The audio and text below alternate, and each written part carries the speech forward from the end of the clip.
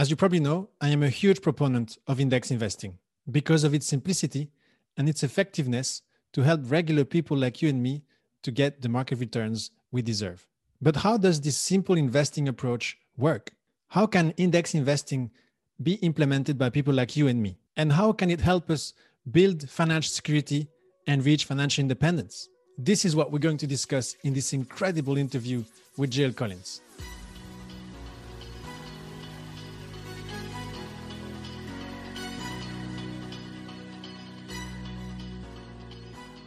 Hi, friend. This is Sebastian Aguilar, and welcome to this incredible interview with one of the most influential people in the financial independence movement. In this interview, you will learn about the most effective way to invest in the stock market and how to use it to reach financial independence. If you're interested in investing, you're going to learn a lot from this interview. I also invite you to check my workshop on how to invest in index funds for beginners. In this workshop, I provide a step-by-step approach on how to get started with index ETFs in Belgium. I have designed it specifically for beginners, but it also contains a lot of information that more advanced investors will benefit from. It's totally free and it's available on the FI Belgium website. I will also include a link to it in the description and in the show notes. So go check it out, you won't regret it. My guest today is someone I have looked up to and learned from ever since I have started my investing journey. His investing experience spans many decades. He actually started investing many years before I was born. In 2011, he wrote a series of letters to his daughter about money and investing, what had worked for him and what had not worked for him. He later shared all of this investing wisdom on his blog and then in his life-changing book, The Simple Path to Wealth, Your Roadmap to Financial Independence and a Rich Free Life. Learning from him actually feels like cheating, because he makes it so simple for us to beat all professional investment managers, over the long term, of course. He is the founder of the FI Chautauqua, an annual gathering where you can meet most of the brilliant minds of the FI world and talk about money, life, and happiness. His teachings have changed the lives of many, including mine. So it's a great honor for me to bring you the man who is also known as the godfather of the financial independence movement, JL Collins. Thank you very much. What a wonderful introduction. I hope I can live up to that. That's what you've done already at C4, just a fraction of what you've done. So it's an honor to be here. JL, thanks for joining us. Obviously, this is FIRE Belgium. A lot of the people in the audience are based in Belgium, but we also have quite an international community, people joining from all around the world. I have prepared a few questions so that we can sort of very quickly dive into your story and your experience with investing. So I suggest we start with that. For those who have no idea, how do we define FU money and how do we define financial independence? Well, I suppose different people define those things differently. So this is simply my opinion. FU money is just having enough money that you're able to make bolder decisions. It's not enough money necessarily to never work again, but it is enough money to step away from a job that might not be working for you anymore, to take a break, to take a sabbatical and then move on. That's actually how I spent my career, because of course, when I was young, there was no concept of this stuff, of this whole financial independence journey. But I had come across the term FU money in a novel by James Clavell, Noble House. And I thought, that's what I want. I want enough money that I can always be independent and always step away from situations that I want to, or people that I want to step away from. Now, financial independence is the next step beyond that. That's where you have enough money that if you choose, you don't have to work for money anymore. Your investments alone are enough to cover your expenses. Thank you. So, and in your view, which one is more powerful? Is it FU money or is it FI? Well, I think obviously FI is the more powerful one because it means that you're completely financially independent and you no longer have to trade your labor for money. But I hasten to say that this is not an on-off switch. The moment somebody begins this journey, the moment they save and invest their first dollar, they're a little freer and a little more powerful than they were the day before. And every step on the journey, you become freer and more powerful until ultimately you hit that point where working is optional. Interestingly, in my experience, both my personal experience and meeting people in the FI community, vast majority of them continue to do active, productive things after they've achieved financial independence. But they no longer have to do it for money, even if in fact it pays them something. Mm-hmm. And that changes work profoundly, by the way, when you don't have to do it for the money. Yeah, it is a very big change indeed.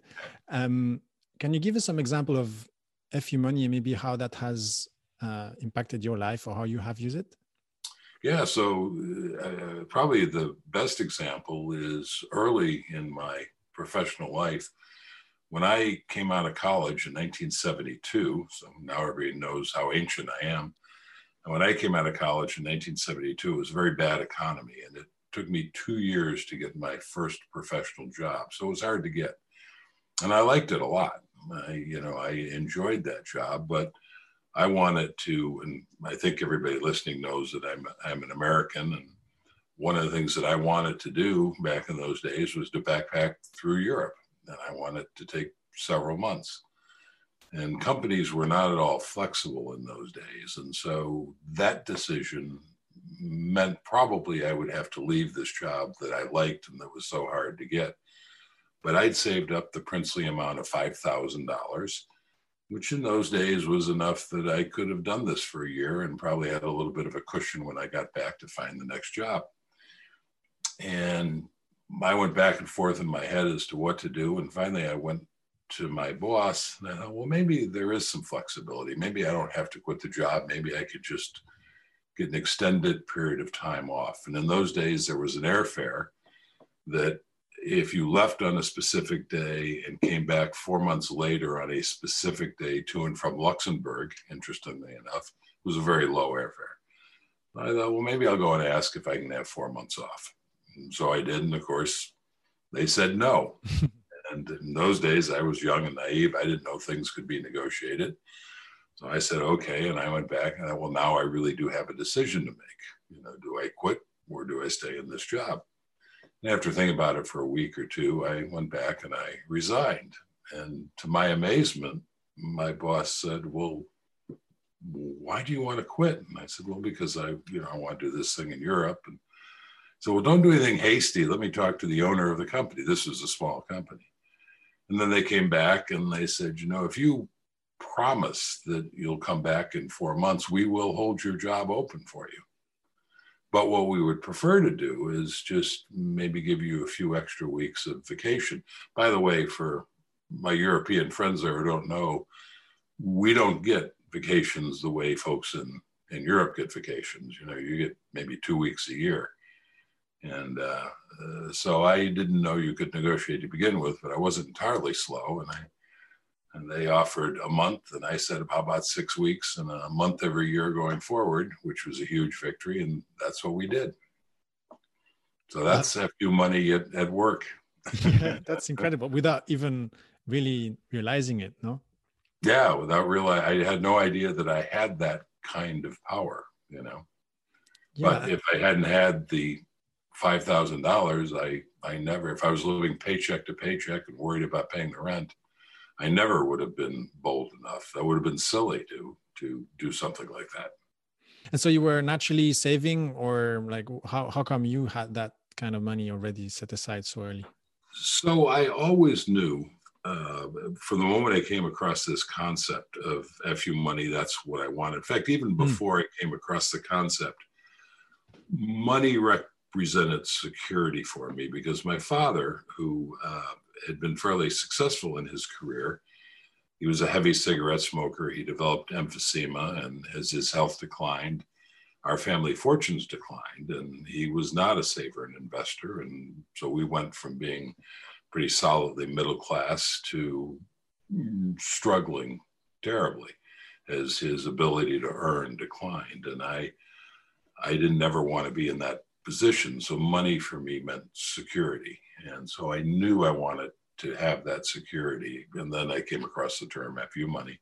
So from the moment I started working, I saved and invested 50% of my income.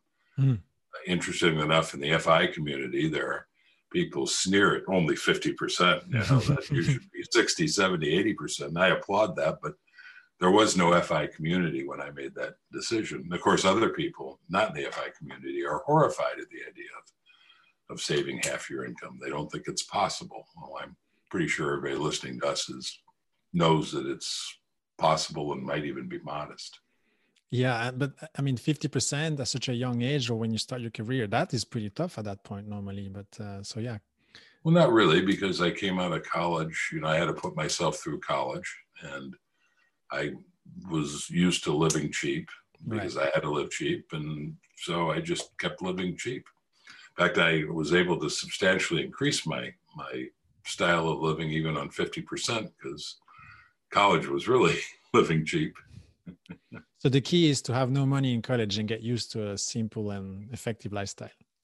Well, the key is not to have what's called lifestyle inflation. Yeah. So I think a lot of people in college have very modest incomes and live cheaply and know how to do it. But most people, when they come out of college and they start making better money, immediately start spending all of that. Tragically, some people start spending even more, going into debt to maintain certain lifestyle.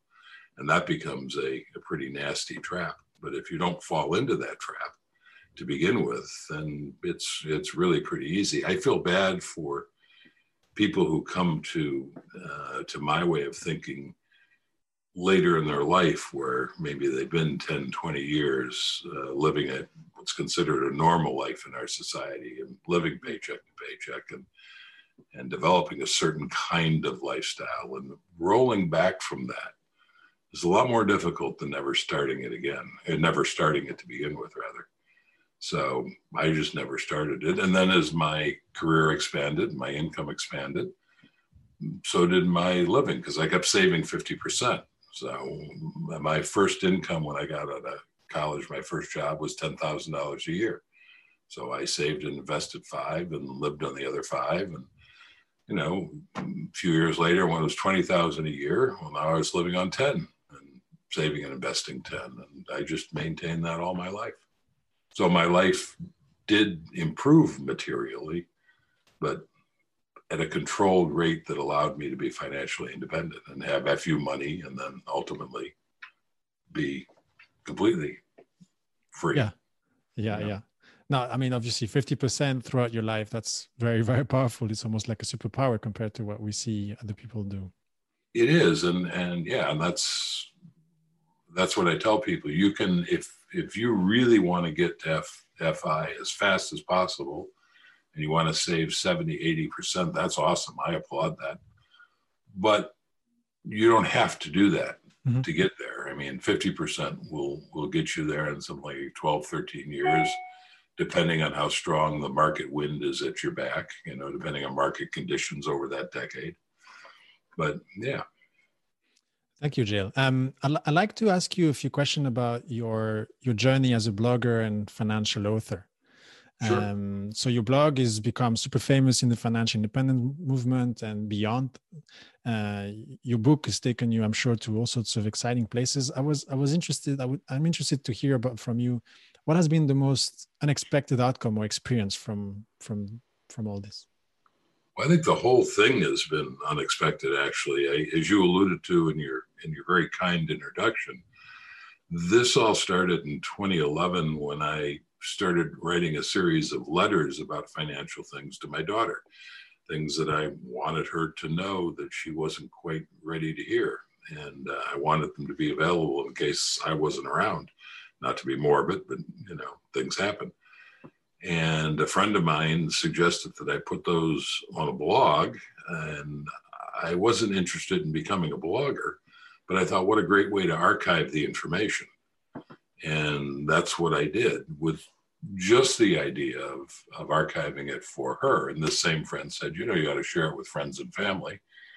So I did. That's why my blog has my name, J.L. Collins, N.H., instead of some cool name like the Mad Fientist or Mr. Money Mustache or 1,500 days of, my blogging friends, they had a better strategy than I did. I was just archiving information, and I wanted friends and family to know it was me. Of course, those friends and family never cared.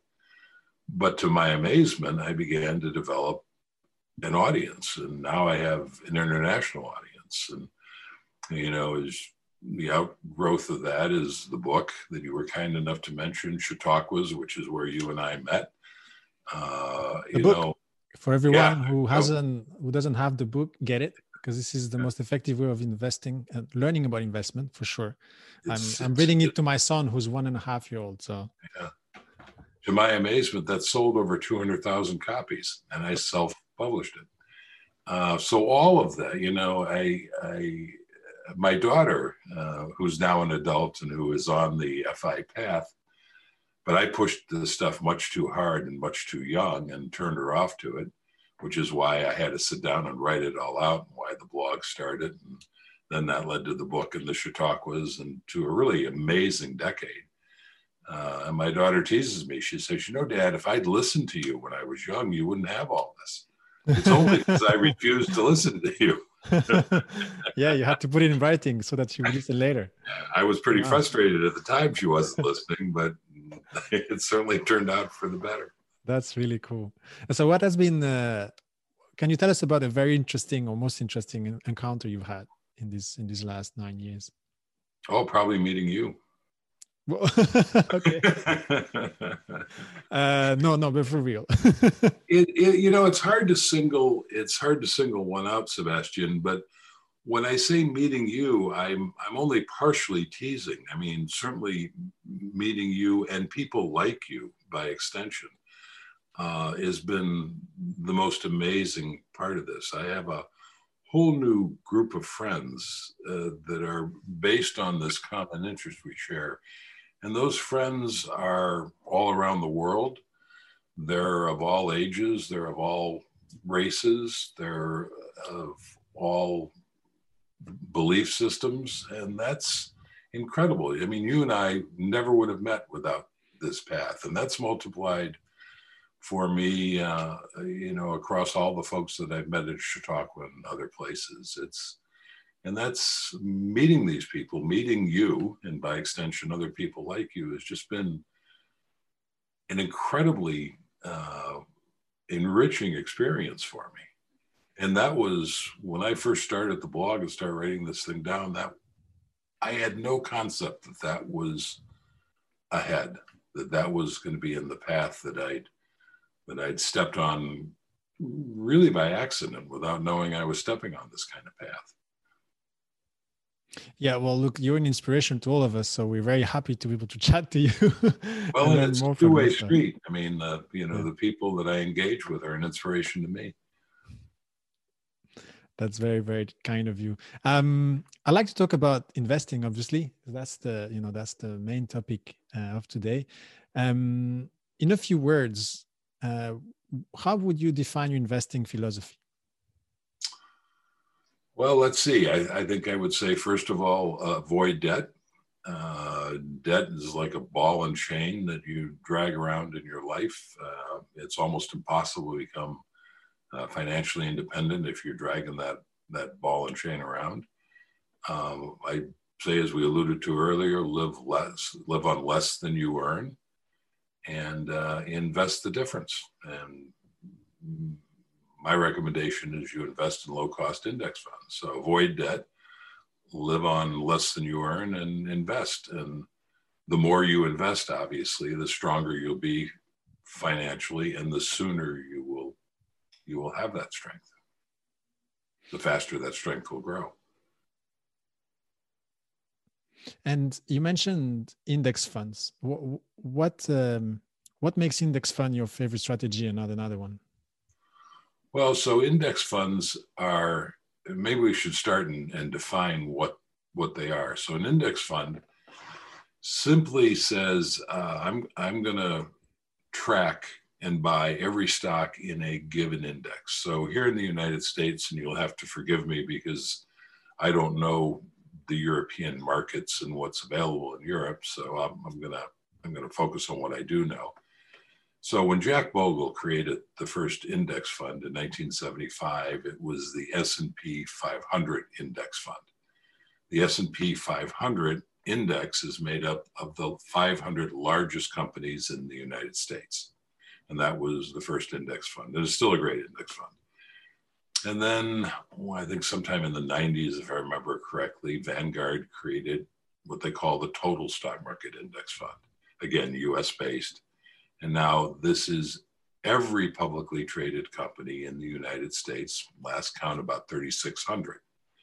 And an index fund, whether it's the S&P 500 or the total stock market, doesn't try to predict which of these companies are going to do better than which others or which are going to do less well. It just buys them all. It buys them on a cap-weighted basis, so it buys more of the largest ones. And amazingly, that dramatically outperforms all of those mutual fund managers who are active managers. And so you have index fund investing and active fund investing are sort of the two polar opposites. And active fund managers spend their time trying to figure out what companies are going to do better and buying those and what companies are going to do less well and avoiding those. That seems, and this is why it personally took me a long time to embrace indexing, embarrassingly long time. It seems pretty obvious that if I just avoid the worst stocks, I'm going to outperform the index, right? Or if I just buy the best stocks, I'm going to outperform the index. But the problem is sometimes those worst stocks turn out to be tomorrow's exciting turnaround stories. And sometimes those best stocks turn out to be Enron. Enron's a large US company that collapsed in a spectacular fashion in 2008. Very large, well-regarded company that just collapsed out of nowhere. So it's extraordinarily difficult to figure out which companies are going to do well and which are not. And the research over the decades since index funds were created has confirmed that it's virtually impossible. Over a 30-year period, there's less than 1% of active managers outperform. That's statistically zero. And of course, the shorter the time period, the more active managers will outperform. But even then, you have no way of knowing of the whole universe of active managers, which ones will be that 20% that will outperform this year, or that 15% that might outperform for the next 3 to 5 years. So even if you get lucky and pick the right one, that doesn't mean they can continue to do it. In fact, almost inevitably, they can't. So it's not as simple as looking at which one's the best manager right now and then say betting on that manager and hoping he's going to continue performing. Isn't that a good strategy? That's actually probably the worst strategy, because almost inevitably, whoever the stars are currently are going to fall off in the coming years. It's almost uncanny how that happens. There was, when I used to invest, I used to pick individual stocks. I used to be an active guy, right? I used to pick individual stocks, and individual mutual funds that were run by people picked individual stocks. Here in the US, there was and I think he's still around. There's a guy named Ken Hebner, and this is going back now probably into the 90s, who was the absolute superstar at the time. I mean, he was just setting up incredible numbers for a couple of years in a row. And I was in his fund, and that was great until it stopped being great. And then suddenly he fell to the bottom of the heap. Same strategy, same guy. Ken Hebner didn't suddenly get stupid. He was an exceedingly bright guy. It's just the wheel turns. And the strategy that he was using that worked so well for a few years suddenly was in a period of time where that strategy just didn't work as well. And so it's almost an impossible task for managers to maintain that kind of a lead. Markets are very, very efficient things, right? So index fund investing I favor it because it's easier. You don't have expensive managers, so it's cheaper and it's more powerful. So I'm sorry, I'm going to stay on my soapbox for a moment longer. I never have to worry about whether my fund manager is losing his touch or not, because the S&P 5 or the total stock market index fund that I'm in, VTSAX, is always going to be the same, and it's always going to perform well. And it's what I call self-cleansing. What that means is that as companies lose their touch and fade away or do poorly, then they slide off the index. Companies that do well stay on the index and continue to grow and prosper. So the most any company can lose is 100%, right? It's can go to zero, it can go out of business. Now, a company will fall off the index before it gets to zero, but it still can drop dramatically before it falls off. But the upside is unlimited. You know, a company on the way up isn't limited to 100% or 200% or 500% or 10,000%. So it's, in that sense, kind of a rigged game.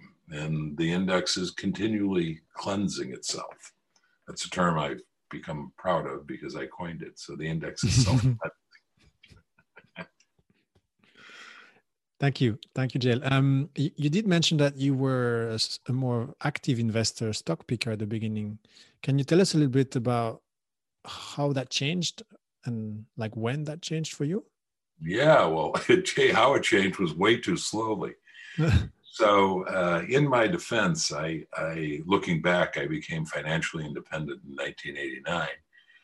And sort of my dirty little secret is that I did it picking individual stocks and picking actively managed mutual funds, which is not what I recommend today. The point, and I think it's an important one, is not that those things don't work, because you can make money and you can achieve financial independence picking individual stocks and picking active managers. I did it. It is possible. The problem is it's harder, more expensive, and less powerful than index funds. So had I embraced index funds sooner, I simply would have achieved financial independence a little bit earlier with a whole lot less effort. Now, why didn't I do that? Well, besides the fact that I'm a slow learner and a little bit stupid, there is no excuse. Index funds were, interestingly enough, created in 1975, which was the year I bought my first stock, the year I started investing. I didn't know that at the time. I had not heard of them. Of course, they were a very small, insignificant thing in those days. About 1985, a friend of mine who was a financial analyst first brought index investing to my attention. He came out of the University of Chicago, which was a big proponent of markets being very efficient and therefore it being a waste of time to try to outsmart them, right? And I just couldn't accept it. I was doing reasonably well picking stocks, and this idea that just buying everything would outperform, again, the hubris of thinking, well, if I just avoid the bad stocks, I'm going to outperform. And it probably took me 10 or 15 years before I embraced indexing. And I kept and that's a little embarrassing to admit, quite honestly, but the good side is I kept looking at it. The idea was intriguing and I kept looking at it. It just took me a long time to get comfortable doing it, again, because what I was doing was working. So it's not like you're dealing with something that's not working and you're looking for something that will. It's like you're dealing with something that is working for you, but the other thing might be better. And of course now, and candidly, research kept building up year after year. There was more and more research confirming how powerful indexing was. So, again, even somebody as slow and stupid as me catches on. So is it then the research and the evidence that convinced you, or was there some sort of experience with your investing specifically, or like, can you like, is there a specific moment or something, or was it really gradual like you describe now? I can't point to a specific moment, and I can't even for sure tell you what the epiphany was when I finally embraced it. I think it was just a slow process of, first of all, as I say, I kept my mind open to it. I kept looking at it. I kept talking to this friend of mine who had initially introduced me to it, who was an exceedingly bright guy, a guy that I have a lot of respect for. So I kept having debates with him over this and trying to understand, testing my ideas against his, so to speak. And I just, over time, it just became clearer and clearer. It should not have taken that long. I guess But that's because you were successful, right? So well, it's difficult to say, well, maybe I was wrong. You should always be open for something that might be better. Yeah. But there is something about active investing that's hard to move away from. I mean, today the evidence is just even more clear, and there's still a large part of the investing world that's completely convinced that active investing is the way forward. Well, the other thing too that is worth considering is there are a few things that are more intoxicating, more satisfying, more thrilling than picking a stock, getting it right, and watching it take off. I mean, that's a pretty awesome experience. That's addictive. That's almost tempting. Yeah, and indexing doesn't provide that thrill. And indexing just kind of relentlessly grinds forward and makes you wealthier and wealthier. But you don't have, of course, the other side of it is you don't have the crushing depression of picking a stock and seeing it fail, seeing it not work out, the idea of not working out the way you thought it was going to work out. So then for everyone you have that goes to the sky, there, if you're on, people who are honest with themselves realize that they have others that don't work out so well. But indexing, and so sometimes I hear people say, well, Jim, but I like investing. I like doing this. I like having fun with it. And I'm saying, you're better off finding your fun elsewhere. If you need thrills, go take up skydiving. Let indexing do the heavy lifting and make you wealthier, and take up paragliding or skydiving or whatever for your thrills. Yeah, that makes sense. So you've gone through this transformation really in your way of looking at investing. How do you think, how do you convince active investors to reconsider maybe, and to maybe convince them that index investing is the way forward? Or do you even do that? I don't know. Yeah, so I don't do that. Okay. there are a lot of people in the FI community who have a missionary zeal that frankly I don't have. Because remember, I never set out to convince anybody of anything. I've said there's only one person in my life I've ever tried to convince of this stuff, and that's my daughter. And by the way, mission accomplished. She's now bad. So I really have no interest in convincing other people. I am thrilled when they come across my blog or my book or to Chautauqua, and they see value in it and it makes sense to them. I think that's wonderful. So don't misunderstand. I'm thrilled to have that happen. But on occasion, I have people who want to argue with me about it. And it's like, I don't care. If you want to keep actively investing, I don't care. I even have finally put a policy on my blog because it became so common. People would say, they put a comment on the blog that would be something like, I just read this article, and they'd link to it, and by this guy, and he disagrees with you. Tell me why he's wrong. Well, I'm not going to do that.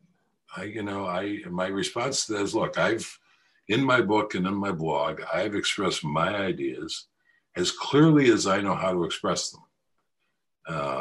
If I haven't expressed them clearly enough for you, then that's too bad, but I've done the best I can. I would suggest that if you find somebody else who has intriguing ideas, you read whatever they've written. And I would guess they have tried to express their ideas as clearly as they possibly can. And then you choose. And if their ideas make more sense to you than mine, it doesn't make any difference to me.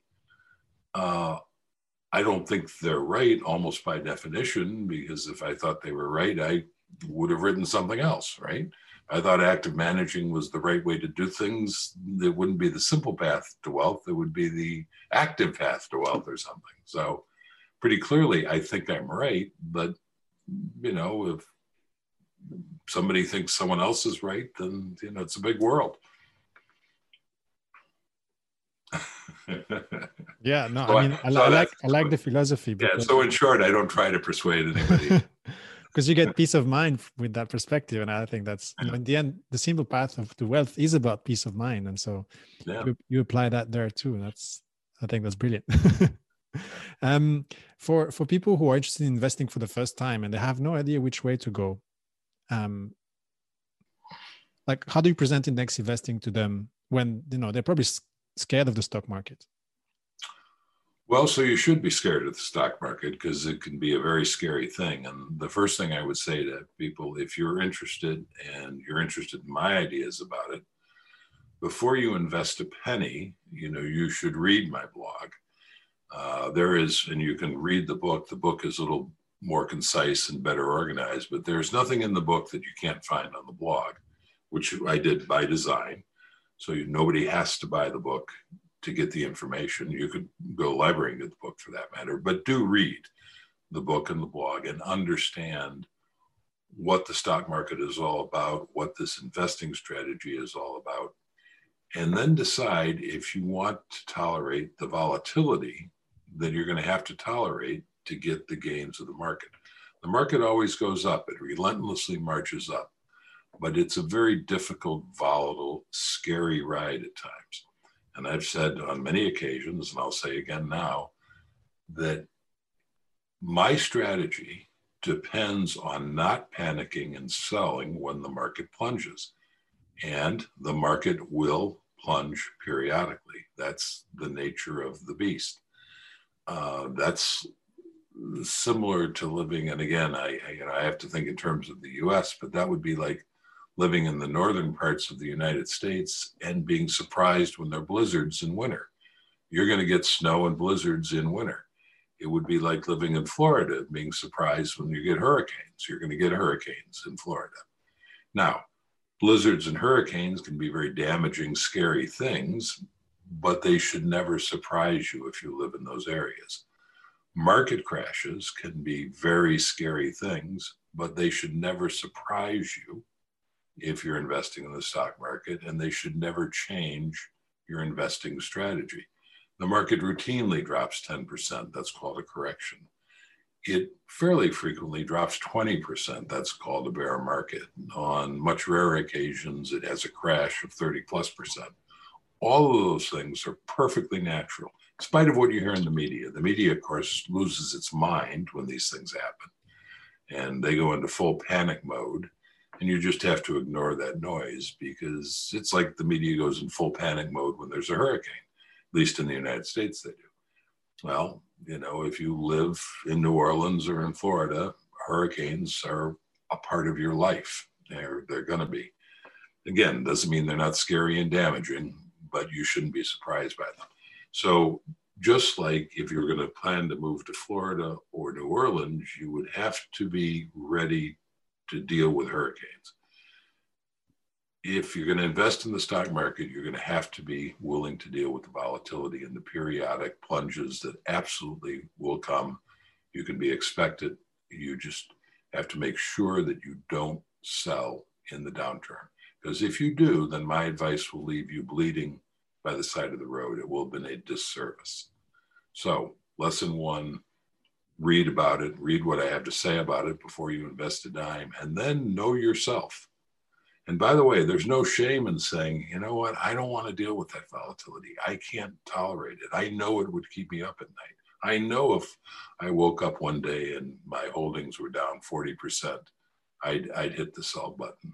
Well, it's good that you know that about yourself. And investing, not only in my strategy, but investing in any strategy in the stock market is not the right choice for you. Yeah, that's really important. Hope that's not too negative, but I don't want anybody to get hurt in the next downturn with it. And certainly I don't want anybody to be blindsided. I have one question here which was, what is the most difficult part of being a DIY index investor? Is it what you just described? Or are there some other difficult challenges? Yeah, I think probably the most difficult thing for a new do-it-yourself investor is when they go through their first downturn, especially if it's a major one. And I've often thought to myself,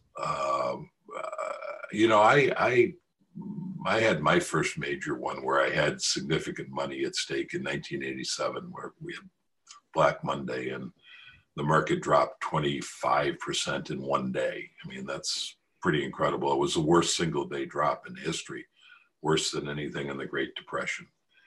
And I was horrified. Everybody was horrified. I held the course for a couple of months while the market continued to grind down from that. And then I panicked and sold.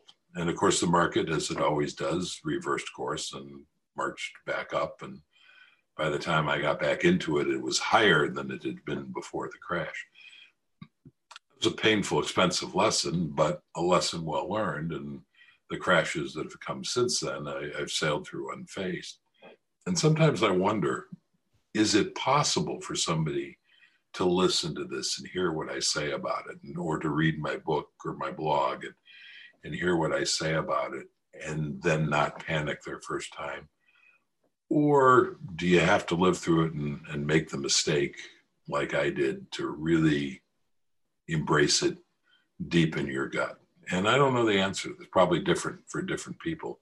I don't think I could have just read about it and not done the wrong thing. In fact, I can say for sure that I didn't, because I knew that the market was volatile, and I still did the wrong thing when something dramatic happened. So maybe people just have to live through that. I don't know, but I'm hoping that you can hear my words or read my words and save yourself that expensive lesson. Yeah, because it can end up in two different ways. Either you get back in and you realize it was a mistake, and so you survive the next one because now you know, or you're burned out and you say, I'm gonna stay away from the stock market because I was burned once and that's it. So there's sort of two ways of reacting to it, which can be very different in terms of what happens next, right? Right. The other thing that I would throw out there, and COVID is a great example of this, is every time the market crashes, has a major drop, 30+% drop, it's something terrible has happened. I mean, otherwise the market wouldn't drop.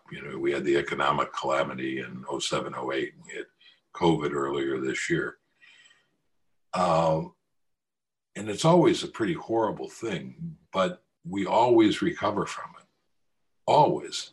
And if the day comes where that's not true, then it won't matter where you're invested, because something so serious as civilization-ending event has occurred. So for instance, in March, when the market was down 35% or something, which happened to be its low, nobody knew that at the time. I had people on my Twitter account and on my blog saying, Jim, I appreciate your philosophy, but this is different. This is a pandemic. This is killing people. This time it truly is different. And I said at the time, no. I mean, I don't know if it's going to go down 60% before it's over, or I certainly didn't expect it to do the immediate V-shaped recovery that it did. I was saying, I have no idea what it's going to do, but it's not, the only thing that makes it different this time is tragically people are dying from the reason that the market is going down because of COVID. But the fact the market's going down is part of the normal pattern. So the next major thing that happens, I guarantee you, it will feel like it's different this time. And it won't be. Just like COVID wasn't. Yeah, and you write that in your book, which you wrote 5 years ago, and you say, remember my words, next time there's a crash, everyone's going to say this time is different. And it's happening, no? Right now. Yeah, right. And it probably happened with the next crash too. It'll be next time is different. So it'll happen with every crash. And as I say, at some point, if I'm wrong about that, so much will have gone wrong in the world that it won't matter where you're invested. I mean, it'll be a civilization ending thing. So you will need conserves and a lot of we need to have a lot of food supplies, water supplies, and at that point, you're stocking guns and ammunition and food. And, yeah, here in Europe, not so much, but yeah. Right. So I'm really interested in this aspect of helping people who are just getting into this for the first time and who might be facing their first, volatile market and crashes. And one thing that really is difficult is seeing the media screaming sell, sell, sell, and all the smart people, all of the analysts, the forecasters, people that have been right about previous market crashes, saying sell because this is gonna be disaster. How do we resist? How do we stay the course? So the first thing to understand is there is nobody out there who has been right about all the previous stock market crashes. So to give you a great example of that, in 1987, the one where I panicked and sold, at the time there was a young woman on Wall Street by the name of Elaine Garzarelli, and very attractive. She was on, well, actually before this prediction, she wasn't on TV, but she, as it happened, called that crash almost to the day. I mean, it was almost an uncanny prediction. And of course, when the crash happened, she was immediately lionized by the media, and suddenly she was everywhere. And the fact that she was a very attractive young woman and the camera loved her was all to the good. She seemed to be a very bright young woman. She went out and started her own firm at that point. I hope she put money away and didn't believe her own PR, because she was never able to do it again. Never able to predict what the market was going to do again with that kind of uncanny accuracy. That's not a criticism of Miss Garzarelli. It's just she got lucky. What you have to understand is the next time it happens and they trot out somebody who predicted it with uncanny certainty, I'm happy to believe that that person, or maybe even several people, did that. But what you have to understand is that in any given moment in time, there are thousands of people predicting what the market's going to do. And literally anything the market can possibly do, because there's so many people making predictions, somebody will have predicted it. Doesn't mean they have predictive powers. It just means that because there's so many predictions out there, one or several are bound to be right. Think of it in terms of the lottery, right? If you have a lottery with a lot at stake and you're selecting numbers and somebody gets those numbers right and they win millions of euros, you don't suddenly go out and say, Sebastian won the lottery. He won millions of euros. Therefore, Sebastian has figured out how to pick winning lottery numbers.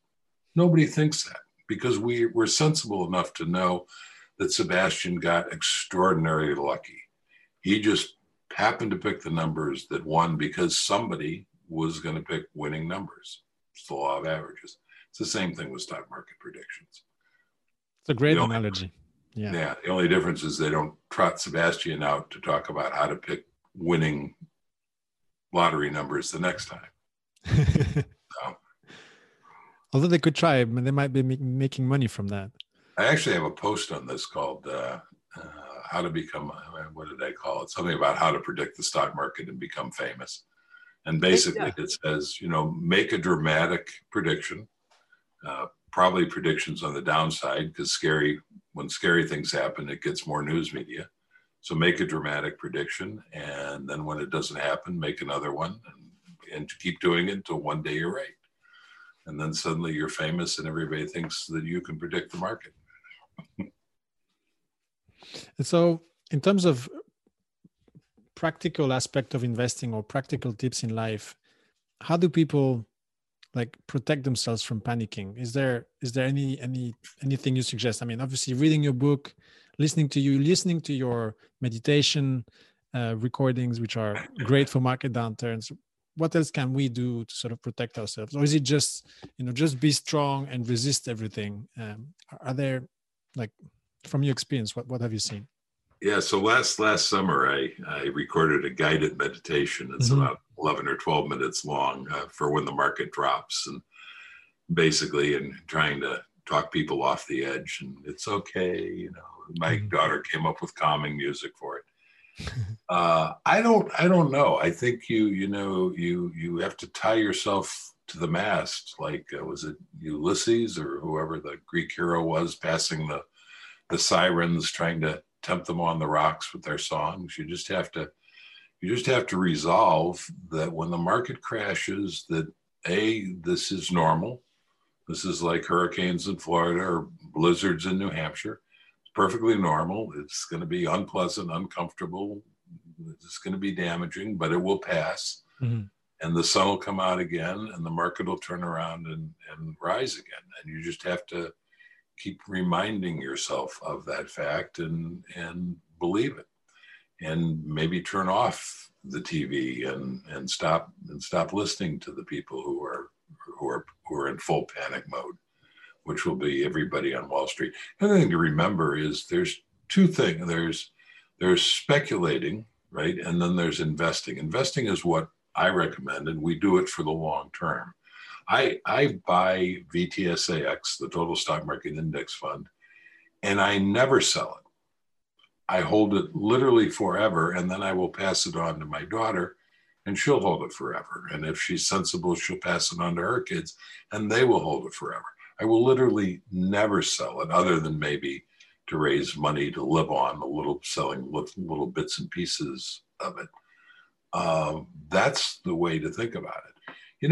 It's interesting in Europe when I read novels that are set in Europe in the early part of the last century, late 1800s, early 1900s, and they talk about wealthy people. And of course, in those days, most wealthy people were landholders, right? They owned land. And interestingly, they never talk about how much these people are worth. They talk about what their income is, that they have an annual income of 20,000 pounds, as an example, a year, which in those days would have been an enormous amount of income to have. And that's telling, because they never worried day to day or week to week or year to year what their land was worth, because they were never going to sell it. It was passed down through their generations. They focused on what it was earning. And I think that's the right way to think about your index fund. And because it's self-cleansing, unlike an active managed fund or buying an individual stock that no matter how good that company is today, it can go away tomorrow, that index fund is self-cleansing. It's always improving. Yeah. So that's knowing that is the way forward, right? And then believing in this simple approach is the way to ride the ups and downs. Yep. And so in your book, you talk about the fact that we only need 3 simple tools: stocks, bonds, and cash for our portfolio. How do you suggest people determine how much of each they should hold? Well, that's asset allocation, and that really is a function of your risk tolerance. Actually, not so much risk, because stocks are not risky in the long term. They always go up, but rather your tolerance for volatility. So the more you own in stock, the better your performance will be long-term over the decades, because stocks outperform bonds. The more you own in bonds, the smoother the ride will be, because bonds are far, far less volatile than stocks. So that's the bargain you're making. If volatility bothers you, you add bonds. But of course, to the extent you add bonds and have less stocks, that's the extent that your performance over time is going to be lower. So if you want that better performance, if you want to be further ahead 20 years out, then you want to have more stocks, but you have to be willing to tolerate the more violent ride. Now, for someone like my daughter who's young and working, I recommend that she's 100% in stocks, because every month she's putting in 50% of her income into those stocks. So when that market drops and it's volatile, that actually works in her favor because now she's getting to buy those shares on sale. In fact, I tell young people that the best thing that can possibly happen to you early in your investing career is a major market drop, because now your new money that's coming in is buying those things at bargain prices. When you get to be old like me and you're living off your portfolio, then maybe you want something else to smooth the ride. So for her, what's smoothing the ride is that income that she's earning month to month and putting in and taking advantage of those low prices. When you no longer have that income, if you take early retirement or retirement at any age, you probably want something else to smooth that ride. That's your bonds. And so then, for instance, I have 20% in bonds and 80% in stocks, and then whatever's left is in cash. When the market plunges, then that percentage of bonds by definition goes up, right? Because the value of the stocks have gone down. And I just shift some of those bonds over, and that's how I buy those stocks at the bargain price.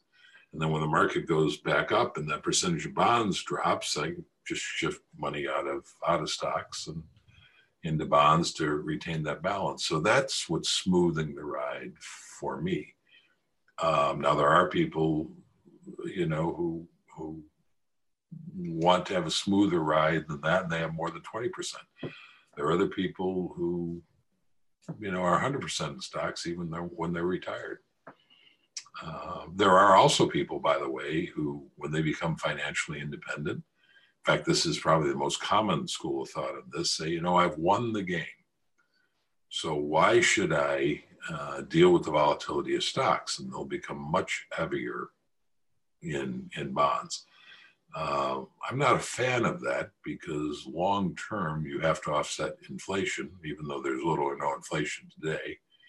It is a factor, and you need the growth of stocks to maintain a portfolio long term. But more fundamentally, I look at that and I say, I've won the game. And that means I'm in an even more powerful position to play it, right? Because I can never before have I been in a better position to absorb the volatility than I am not right now, because I am financially independent. So I should probably be 100% in stocks. Maybe I'll do that. Maybe I'll do that after this conversation. Okay. You let us know, yeah, if you changed. So that's interesting. There's obviously a strong difference between the accumulation phase in your book and the protection phase, was it? Preservation phase. How do you suggest people transition between the two? Is it something that you do just in one go the day you quit?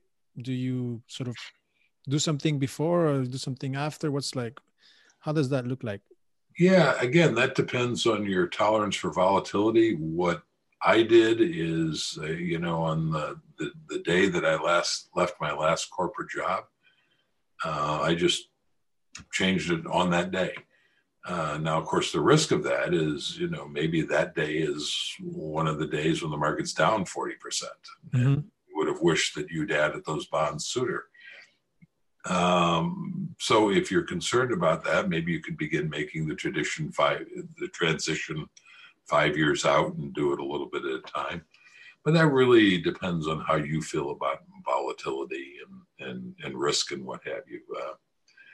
I was just comfortable doing it all once. So there's no hard and fast answer. It depends on your own temperament.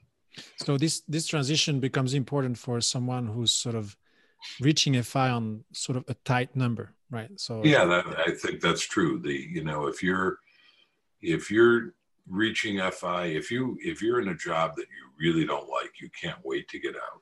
And the moment that you're technically FI, which is typically defined as 4%. So if you have enough money that your investments, 4% of them cover your annual expenses, then that's the definition of being FI.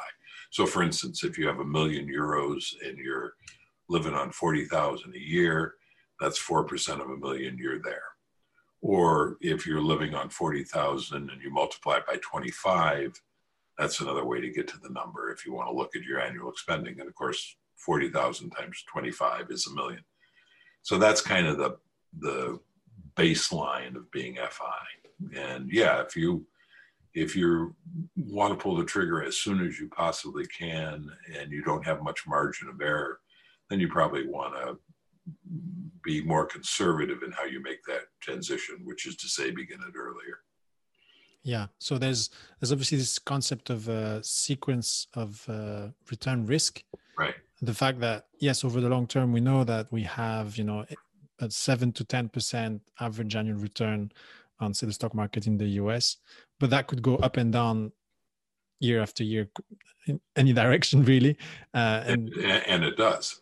Yeah, and it does. And the risk is if that happens just before you quit or just after you quit, that's when it has the biggest impact for you. And so, yeah, this smoothing the ride into the preservation phase seems to be the right move for people who are really tight. Okay, yeah, it makes complete sense. And yeah, it makes complete sense. I think the only thing I would add to that is if you go back to the Trinity study, which looked very closely at withdrawal rates, and that's commonly where the 4% rule comes out of. There was a financial advisor in the US who coined the term a little bit before that, but the Trinity study looked at 30-year periods of time. They looked at many different allocations everywhere, everything from 100% stocks to 100% bonds and everything in between. And then they looked at different percentage withdrawal rates. And then they looked at those rates adjusted for inflation or not adjusted for inflation. And they came up with this wonderful set of data.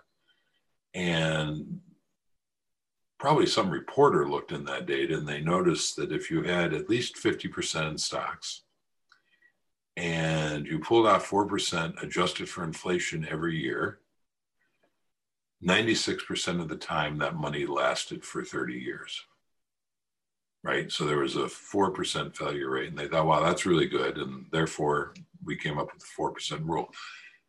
That takes into account sequence of return risks. So 4%, in my mind at least, is a very conservative number, right? It's some people think, oh, that's way too high. I think it's very conservative. When you look at those charts, you see that vast majority of time, it was more than enough money. A lot of that time was not only enough, but at the end of 30 years, you wound up with far more money than you started with, right? So I say to people, 4% is just a guideline. Obviously, if you retire and you start drawing 4% and the market takes a major drop at that point, you're going to want to rethink it. But on the other hand, you're going to want to pay attention because most likely, because it's so conservative, your wealth is going to begin building even though you're not adding to it. And you want to pay attention, certainly so you don't want to run out of money. So if it goes against you, you can make adjustments so you're not broke at the end of 30 years. But you're also going to want to make adjustments in the far more likely scenario where your wealth begins to increase so you can expand your spending and enjoy that money longer. Mm-hmm. The only other caveat I'd put out is the Trinity study did look at 30 years, and their definition was there was still money in the account at the end of 30 years. Well, most of the time, that money would have been self-perpetuating on to 40, 50, 60 years, but not always. And I'd have to look at the charts again to see, but there were times when it lasted for 30 years, but by 32 years or 35 years or 40 years, it would have dissipated. So you want to take that into account. And if you're retiring at, say, 30, and you're looking at a 70-year retirement, you might want to be more conservative than 4% in your projections. But again, if you're retiring at 30, the odds are that you're going to do something that's going to earn you money along the next 70 years. So maybe 4% is, again, conservative. It's hard for me to imagine anybody who's smart and industrious enough to retire at 30 never doing anything productive again for the rest of their lives. But yeah, it's very difficult to imagine like that as well on my side. um, because we have all this time ahead, there's so many ideas that we want to try and different things we want to test. So yeah, it gives us, I mean, yes, there's so many things we can do, and some of that will bring value because it's valuable to others. So well, thank you for that. I mean, it's really important to talk about those details because often people who come across this rule, they think it's a 4% rule and it's like a hard rule and you can just follow it and it'll be fine. But as you just described, it depends a lot on very personal, your personal situation, your age, your capacity to adapt, and all of that, right? I think there's an awful lot of discussion over the 4% rule, and it really a lot of debate about it. And it really comes down to that unfortunate choice of word rule. Yeah. And it was probably some reporter who looked at this study and coined the term. And it's a great headline. It's a great catchy term. I can see why a reporter would want to use it. But then, people get hung up on it. It becomes like, a couple hundred years ago, theologians were arguing about how many angels could dance on the head of a pin. These were serious arguments, right? They might seem ludicrous to us today, but they were seriously arguing about how many angels could dance on the head of the pin. And, the arguments over the 4% rule strike me in the same fashion. It's kind of silly. All you need to do is realize that it's not a rule. It's a terrible rule. It's a wonderful guideline. And once you change the word to guideline, then you don't have to worry about how many angels are dancing on the head of a pin. Yes, it's just a choice of word, right? Thanks for that. So, JL, there's a lot of talk right now around the situation being this time is different, no? COVID, the fact that the stock market rebounded so fast, how it seems to be so disconnected from the real economy. What do you think of all that, this disconnect to the real economy? And then does that impact how we should perceive the 4% guideline going forward in the years that come ahead? Well, I'll answer the second part first because that's easier. No, I don't think what's happening with COVID has any bearing on how I invest or how I see the 4% guideline or anything else. COVID, as terrible as it's been, it will pass. At some point, we'll have treatments and vaccinations. But even if we didn't have that medical technology that we have, pandemics, this is not the first pandemic in history, and pandemics pass. They don't last forever. It's just the nature of the beast. And now we do have this medical technology. So COVID is not going to last forever, and it's not going to have a long-term effect on the markets. It's not a civilization-ending event.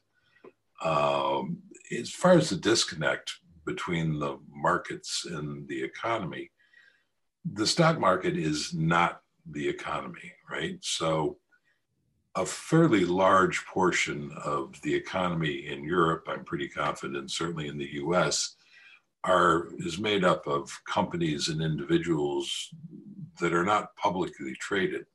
They're not stocks that you and I can buy. I have a small business. I mean, my blog and my book are, at least the IRS, our Internal Revenue Service, considers me a business, and they tax me on my revenue. So I have a business. And even there are a lot of large companies in various countries and economies that choose not to go public for whatever reason. So the stock market is just one segment of the economy. What's interesting in this particular case is that it seems that COVID is much more damaging to small businesses, to mom and pop businesses, than it is to large businesses. So restaurant chains, which are large, maybe publicly traded companies like McDonald's, are probably going to do fine, whereas the local bistro down the street from where you live that is run by your neighbors that you love and you patronize, they may not survive this. And so that's probably where the disconnect at this particular moment is coming from. But yeah. So we have the large firms that are probably pulling the rest of the market up, despite that all the small firms are struggling at the bottom. And Yeah. We talked about. I'm coming back to something we talked about earlier, but it's an important question for me. But we talked about the evidence and the academic research that supports index investing and its performance over active management. Are there specific sources or pieces of research that you would refer to, that you like to refer to, or that you use for yourself for your own understanding of all this? It's not something that I look at any longer, because to me the case is closed. Mm-hmm. To be honest, I don't. This is something that I spent a lot more of my time in the 80s and 90s on, and I just haven't engaged with it that much. When I was writing the blog, I think in the book and in the blog, I reference a couple of studies that I looked up for that purpose. I can't pull them to mind at the moment, but they wouldn't be hard to find them if you wanted to Google. Yeah. Google is your friend, and there are probably newer ones out since when I came up with the ones for the book 5 years ago. So, okay. Yeah. Thanks. I'll check the book. I have it, but I haven't. Yeah. I don't think I've come across that specific passage. You probably check Google and come up with even more recent things, but the research just continues to confirm the outperformance of indexing. An interesting question that I get, by the way, is what happens if everybody begins indexing, or a large majority, because indexing has grown by leaps and bounds. I mean, when Jack Bogle first created index fund investing in Vanguard in the mid 70s, it was mocked and reviled. I mean, and of course, Wall Street recognized that it was a threat to their fees, because they were charging just enormous fees for these actively managed funds, and they recognized the threat. So they did everything they could to strangle it in their crib. The guy who ran Fidelity, Ned Johnson by name, ran a series of ads attacking Vanguard and Jack Bogle for being un-American for having created these things. And Bogle, who was one of my personal heroes, took the ads and framed them and put them in his office. So anyway, indexing was slow to gain traction, and there were a lot of powerful forces that tried to crush it. But good ideas have a way of just continuing, and indexing is one of those. Mm-hmm. Now, at some point, if indexing really becomes dominant, I would guess it's going to make active investing more effective. Maybe there will be a period of time where you really are able to outperform the market if you're dealing with a smaller segment of it. And if that happens, because there's so much money to be made in active investing, if you are by Wall Street, not by the investor, but by Wall Street, they will, of course, be touting this great success. And then humans are humans. They're always looking for something better, and they'll stampede over to this new thing for a while, and then, of course, it won't work anymore, but balance will be restored. So that's why I don't worry about indexing taking over the world. Yeah. And it seems that when that comes, if we come to that point where there's a balance, index investing will be sort of the sure way to get the average, whereas all the other ways will be, well, I'm hoping I will get a 50% chance of doing better and a 50% chance of doing worse, because in the end, the market is the average. No, there's something like that. That's sort of how I look at it from that perspective. Well, except the market isn't the average in that sense, because, the index outperforms about 80% of the active managers. So it's not at that 50% level. But that's because the active managers have all these costs, and, it's inherently an almost impossible task. But yeah, that's not something I spend any time worrying about. No, but do you have any sense of a timeline? Are we talking 1 year, 10 years, 100 years? What, I don't know. Not only do I not have any sense of the timeline, I don't even know where on the timeline we are at the moment. That's how little I care about this. Plus, we are all about forecasting the future, right? In the stock market. So yeah, right. Hi, if you're enjoying this interview, make sure you click the like button and subscribe to the channel. So you're known as the godfather of FI. Where does that come from? Yeah, it's interesting. I first of all, when it first started being applied to me, I kind of cringed a little bit. Now I candidly, I've grown to kind of like it. I kind of enjoy it. My memory is that Christy Shen, who is one of the two people who write Millennial Revolution, Christy and her husband Bryce write Millennial Revolution, and Christy's also a speaker at our Chautauquas. She is the first one I remember calling me the Godfather, and she's certainly been the one who's most actively promoted that. But I had another friend who reached out to me on email recently and made the comment taking credit for having coined it. And I don't know that he's wrong. But Christy is the one that I first remember saying it. I remember first cringing over hearing her say it. So. Yeah, I love their blog and their writing, and the fact that they called you that, I think it's amazing. They also have an awesome book out that I wrote the foreword for called Quit Like a Millionaire. Yeah. So. Well, we call you the Godfather of FI in Belgium too. So that's a given. You come to Belgium, you're the Godfather. Well, I consider it a great honor. I used to cringe at it. Now I revel in it. Hopefully, after all this COVID is past, we'll meet again in Bruges.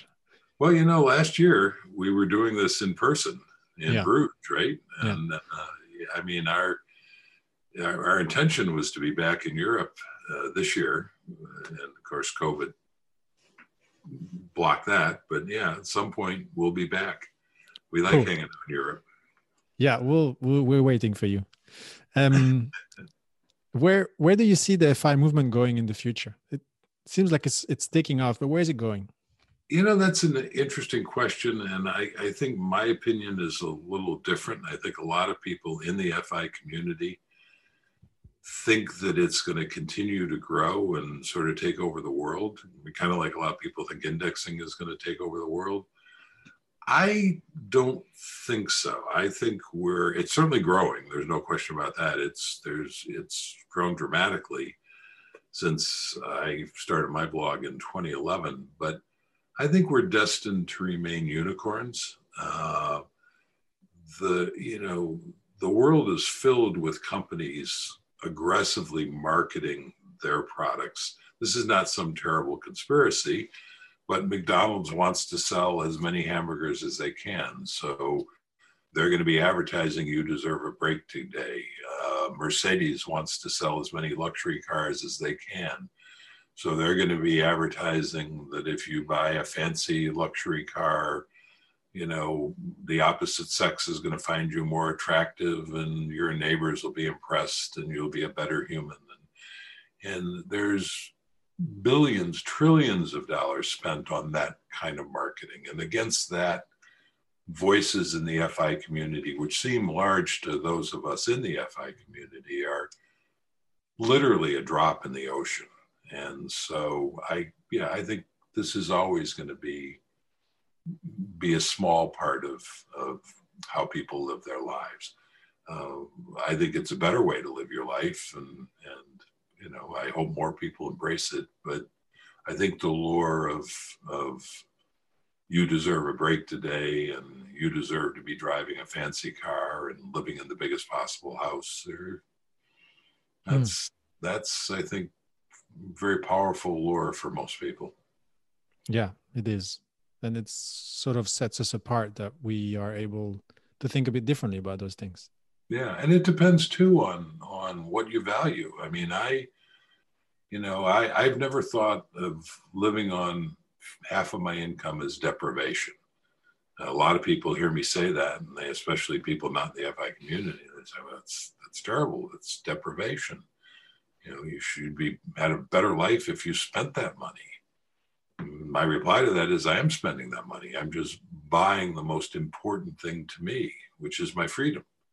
Mm-hmm. Now, freedom might not be the most important thing to you, and it's not up to me to decide. I mean, a big house and the Mercedes might be more important to you, and no judgment there. I mean, that's your choice. But for me, I can't imagine anything I would rather spend my money on than my personal freedom.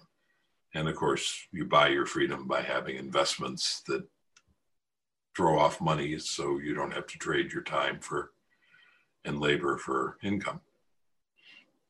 But that's just me. I don't expect anybody else to have that same value. I think this goes back to I'm not trying to convince anybody of anything. That's just. If we had the cameras on, you'll see all the entire audience going like this. Nothing. Well, good. At least I'm talking to a friendly audience. I mean, some audiences they'd be grabbing their tomatoes and winding their arm up.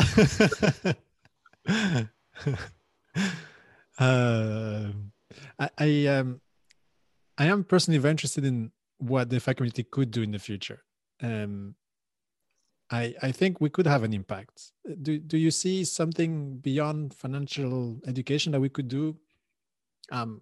Is there an impact? Like, instead of converting everyone to FI, isn't our culture or our power of having enough, isn't that gonna make a change maybe at some level?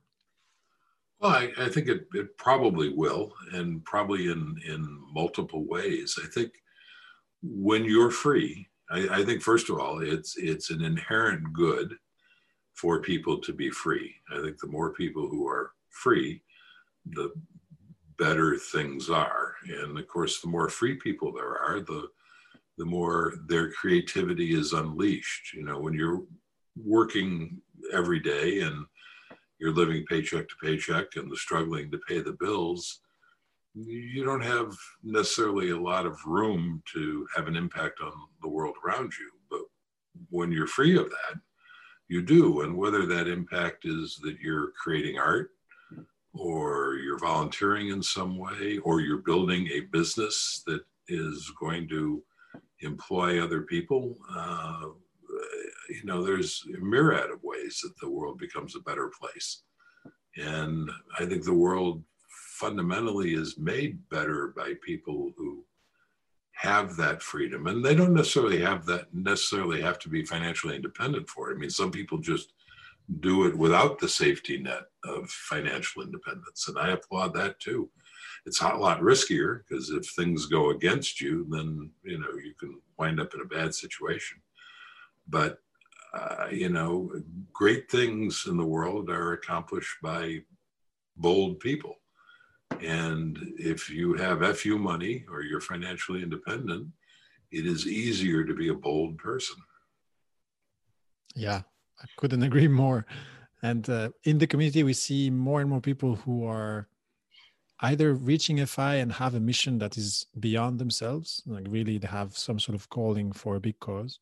But there's also people who are really into FI as a way to be able to do more, right? Right. Because they feel constrained by the need of making money, and they're looking at this as a way to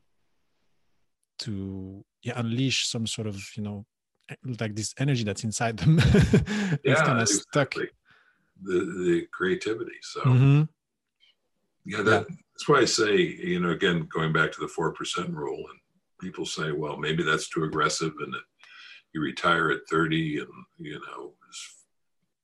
you draw down for 70 years, is 4% really? Well, yeah, maybe not. Maybe you need to be cautious if you're not going to do anything but sit in a rocking chair for the next 70 years. But again, people in the FI community, at least in my experience, aren't people who sit in rocking chairs. They're people who are just incredibly engaged and creative and are out doing things. And it's almost inevitable that some of that activity is going to throw off money, even if that's not the goal. So, yeah. I mean, I think, at Chautauqua, I do one-on-one sessions with people, and sometimes I'll get somebody who'll say something like, I hate my job. I'm in this soul-killing job. I can't wait to get out of it. And I'm looking at my numbers, and I need $50,000 a year to live on, and I have $1 million invested. So, I'm not at that 4% rule, but I'm at the soul-killing job, and I don't know what to do. And my answer to that, especially if they're young, my answer to that is, I quit my job yesterday. I mean, when you look at that Trinity study, if you need 50,000 a year, you got $1 million, that's a 5% withdrawal rate. Well, guess what? A 5% withdrawal rate succeeds something like 85% of the time. Those are incredibly good odds. I mean, incredibly good odds. And that's assuming you do nothing to earn money. I wouldn't stay in a soul killing job for a moment longer than I had to if my withdrawal rate was 5%. 85% of the time, I'm going to be fine if I do nothing. And you know what? If I hit that sequence of return risk you were talking about, the market turns down and turns against me, then I'll go out and I'll get a part-time job. How hard is it going to be to find a job that'll pick up another $10,000 a year, that'll make up that amount that's missing, from my, be bold. I think people, when I hear the discussions around this stuff, and it's based so much on fear, what if I don't have enough? What if the 4% rule is too aggressive? What if, yeah, that's a possibility, and maybe you'd have to figure that out. But my advice would be bold. Be bold. And on the other hand, if you come to me and you say, hey, I need 50 grand to live on, I got $1 million, and I love what I'm doing, I'm going to say, keep doing it. If you love what you're doing and you've got $10 million and you're living on 50,000 a year, keep doing it. Doesn't, just because you're financially independent doesn't mean you have to quit your job, right? So, yeah, and this aspect of fear, I find that in a way, financial independence is sort of hiding the power of FU money, which you described so well at the beginning of the interview, where with FU money, that person can already make bold moves, and that could have been 200,000 euros instead of $1 million, right? Yeah. But we tend to, because we're so focused on this ultimate number and we're so afraid of market crashes, it's true that sometimes we forget that we can do so much with so much less sometimes.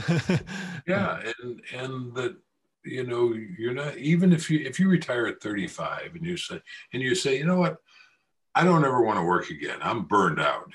I've just had it. And that's your mindset.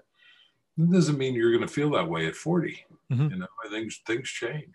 I mean, whether financially you're forced to reconsider or not. So it's just, again, when I was a few years out of college and had that $5,000 burning a hole in my pocket, and I wanted to go to Europe, I suppose that was a risk. I suppose that had I done that, it could have been a tough 2 years getting another professional job, but, make the bold choice. We live in an incredible moment in history. And for all of the people listening to this who are in Western Europe or in Europe or in the US, we live in an incredible moment in history in an incredible places on the planet. Why not be bold? Why not take advantage of that? Yeah, in the end, money is a tool for us to use and make our lives better, right? Absolutely. Money, I've said, money is, we live in a very complex society, and money is the single most powerful tool that we humans have created to navigate that society. And so you will clearly be better off if you learn how to use that tool. Christy Shen, who we talked about earlier, and I'm going to butcher this quote, but I love it. She says something to the effect of, if you know how to use money, life is incredibly easy. If you don't, life is incredibly hard. And you only need to look around at your own circle of acquaintances to see that in action. People who figured out how to use the tool of money have a much smoother path in life than people who don't and who are living paycheck to paycheck. That is very, very, very powerful and so true. So Jill, a bit more of a personal question. We've talked a lot about investing and freedom and a bit about financial education. What other topics are you passionate about? What are other, what other interests do you have, and what are your passions and things that you do in life in general?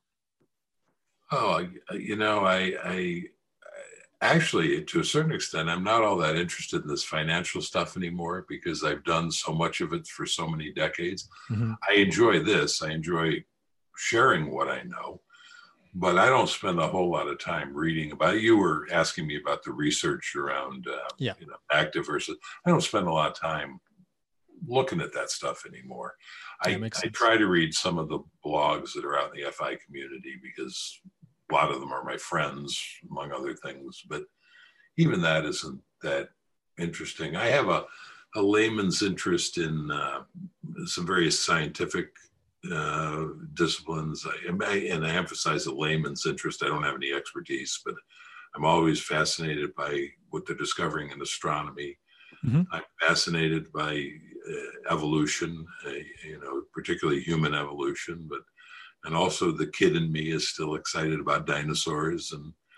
And I was disappointed that nobody bought Stan for me. Stan, if you all don't know, was the T-Rex skeleton that just went on auction at Christie's in New York and sold for $32 million. I would have thought somebody would have bought it for me, but evidently nobody did. So yeah, those are the kinds of things that I'm interested in. I certainly have no expertise in them, but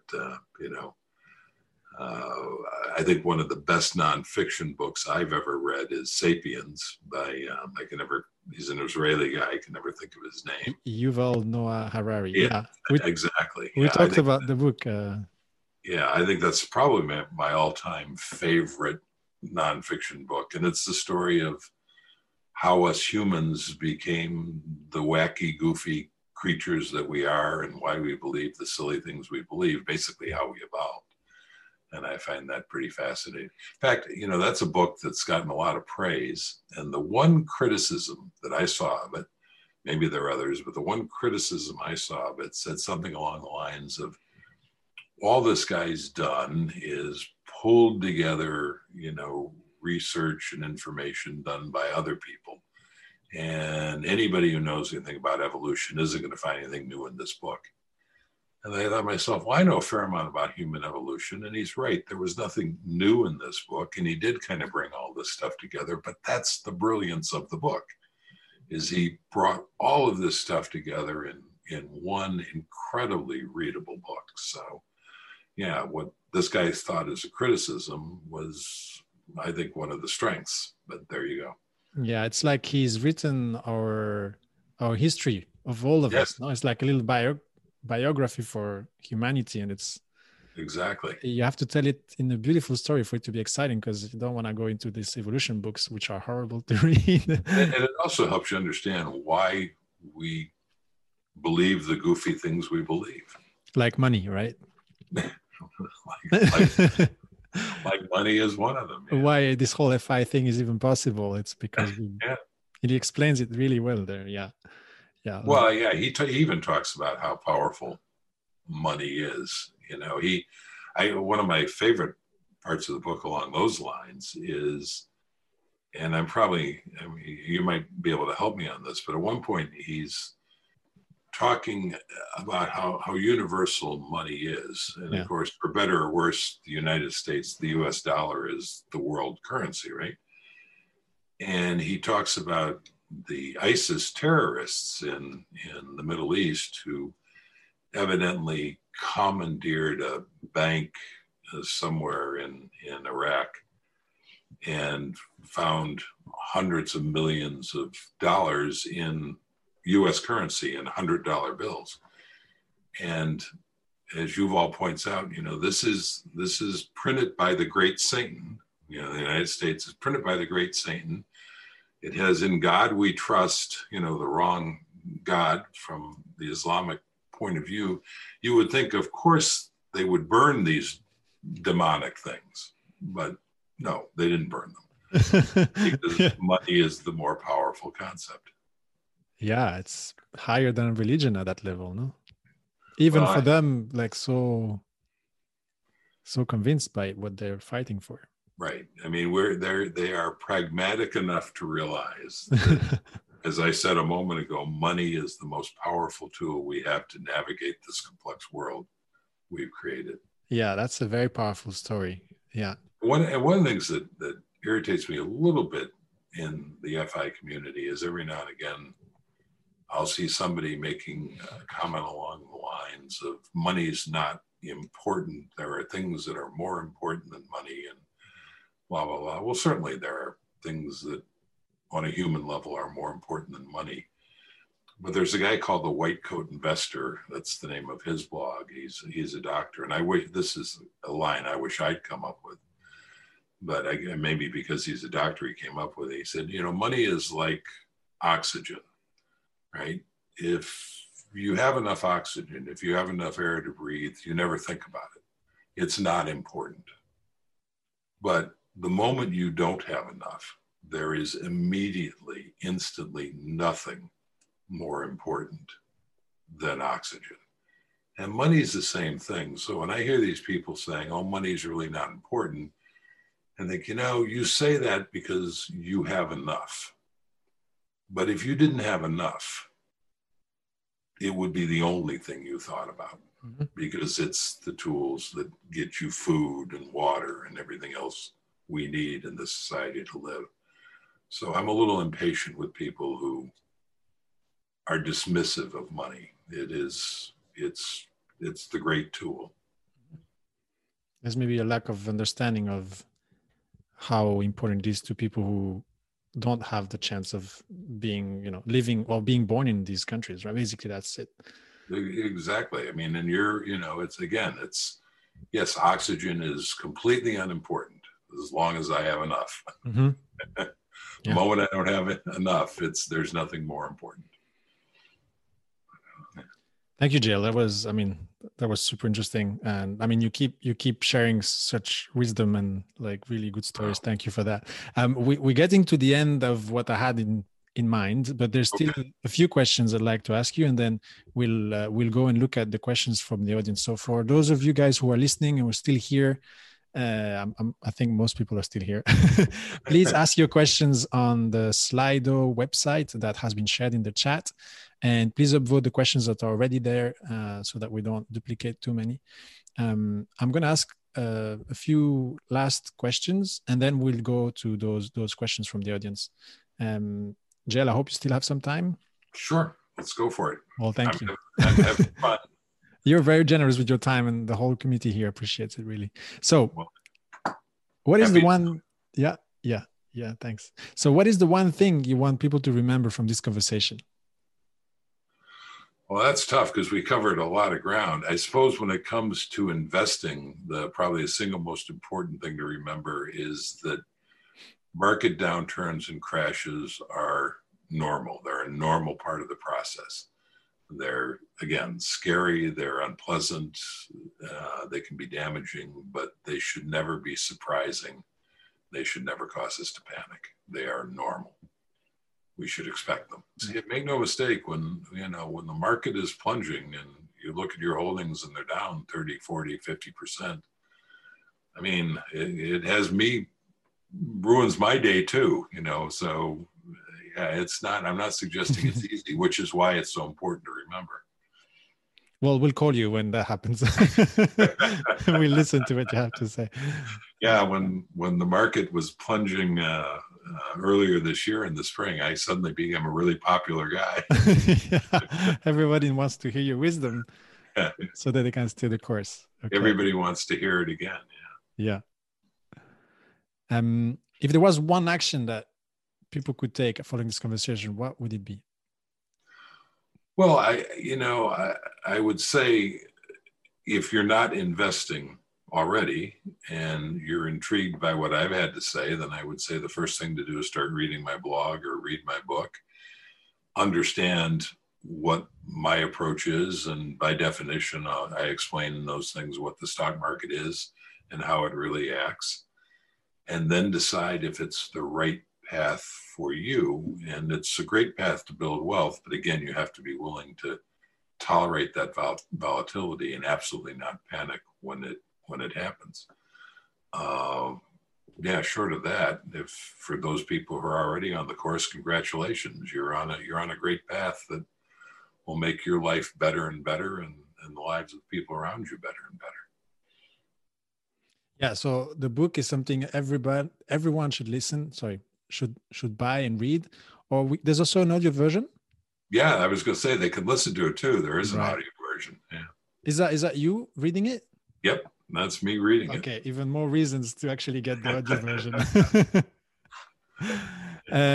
Okay, my last question is, what is the best way for people to follow your work? So obviously we know about your blog, your book. Are there other ways for people to follow what you do? Well, that's, I don't post on the blog much anymore because, as I said earlier, I to a certain extent I've sort of lost interest in the financial stuff, but there's a lot of material there, and it still gets a lot of traffic. And every now and again, I do put something up. I put a fair amount up in the spring when the market was collapsing. So that's one way. Of course, the book is one way, and then I'm on Twitter and Facebook. Mm-hmm. So yeah, if anybody's interested, those are probably the best ways to pay attention to what I'm up to. Well, you can expect an extra 100 people following you, I think, in the next 10 minutes. I see some comments in the chat, people saying, I just bought the audio version of the book. Oh, good. Yeah. All right. I hope they enjoy it. If you'd like to join future events of the same kind, participate and ask questions, then make sure to subscribe to the newsletter and join the Facebook group Financial Independence Belgium, because that's where you will find all the information about the future events and how to join them. Thanks a lot, Jill. So we're gonna go and take a look at the questions. There are questions. Sounds good. That's good. I wasn't sure because I hadn't checked.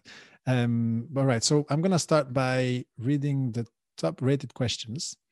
All right. Very, very specific question. So this is a question by Chris, and it refers to your book. He says, by page 108, I'm gonna go get it.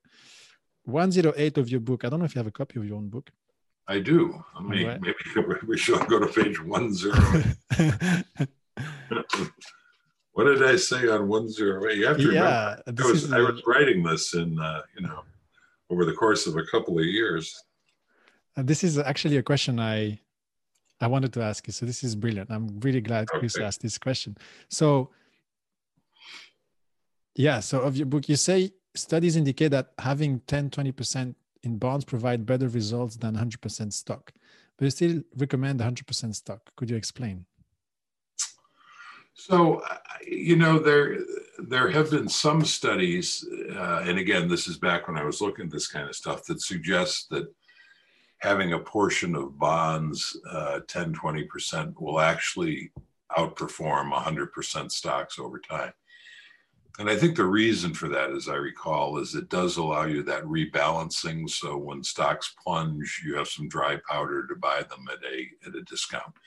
But as I recall those studies, the margin of outperformance was very slim. It was a very small percentage, and small percentages can easily come and go.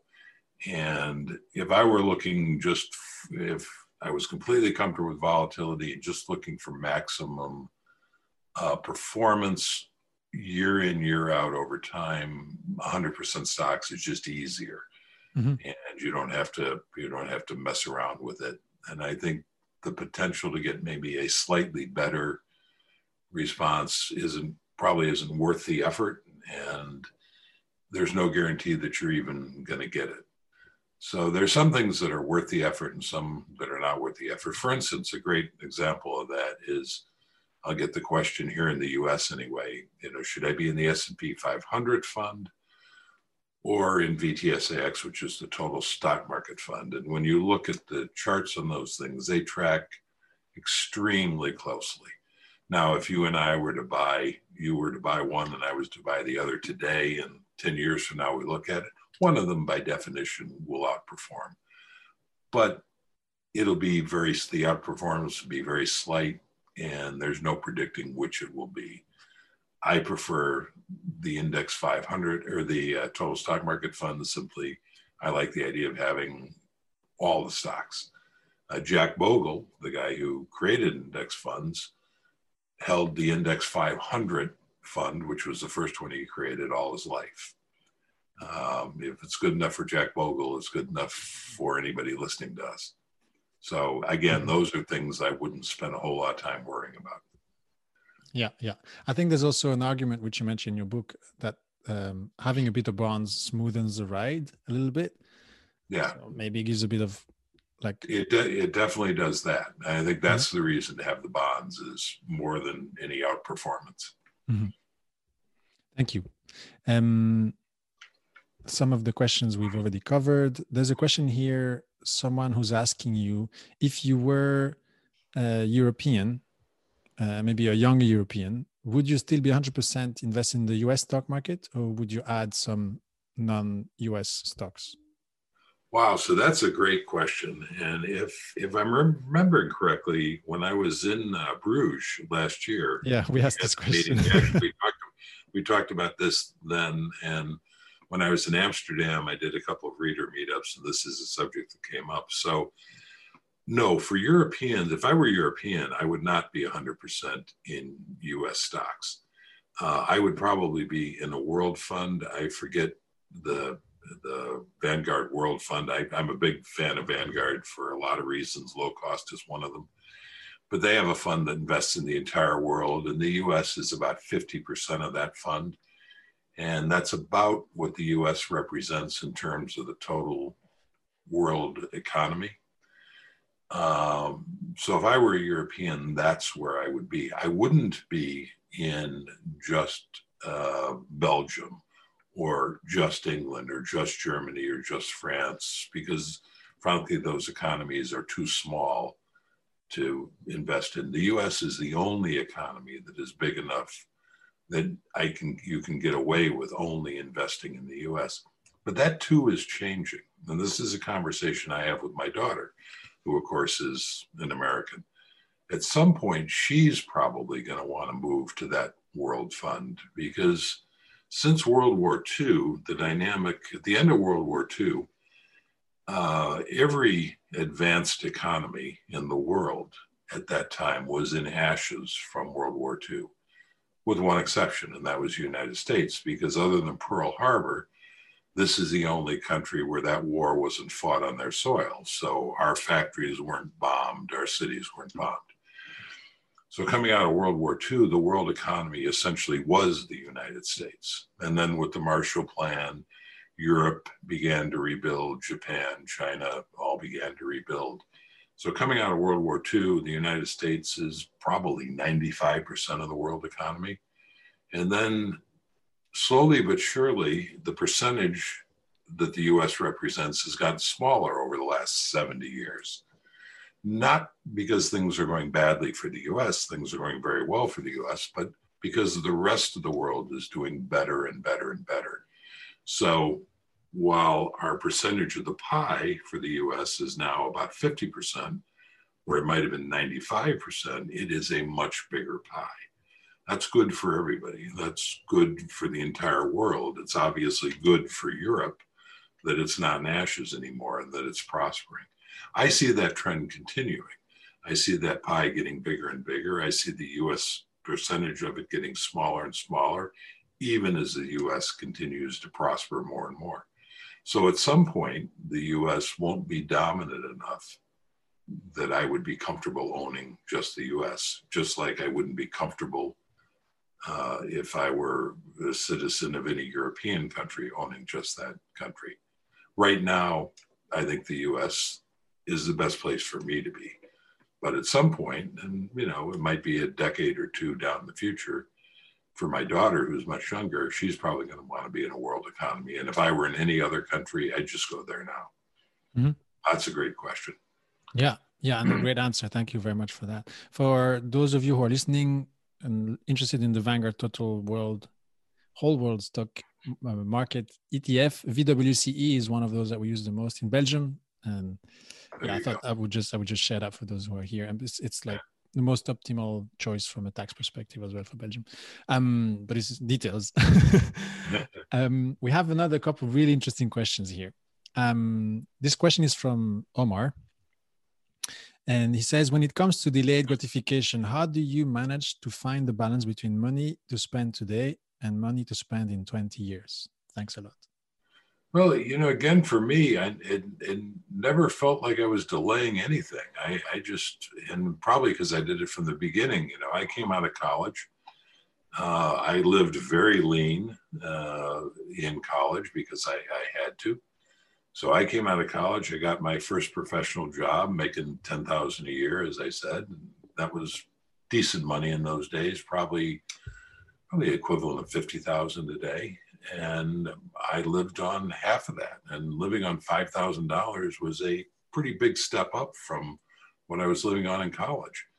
And so that didn't feel like I was any deprivation at all. And then, as they say, as my income continued to rise, you know, when I was making 20,000 a year, then I was living on 10. So it just never felt that way to me. But on the other hand, you know, material things have never been particularly important to me.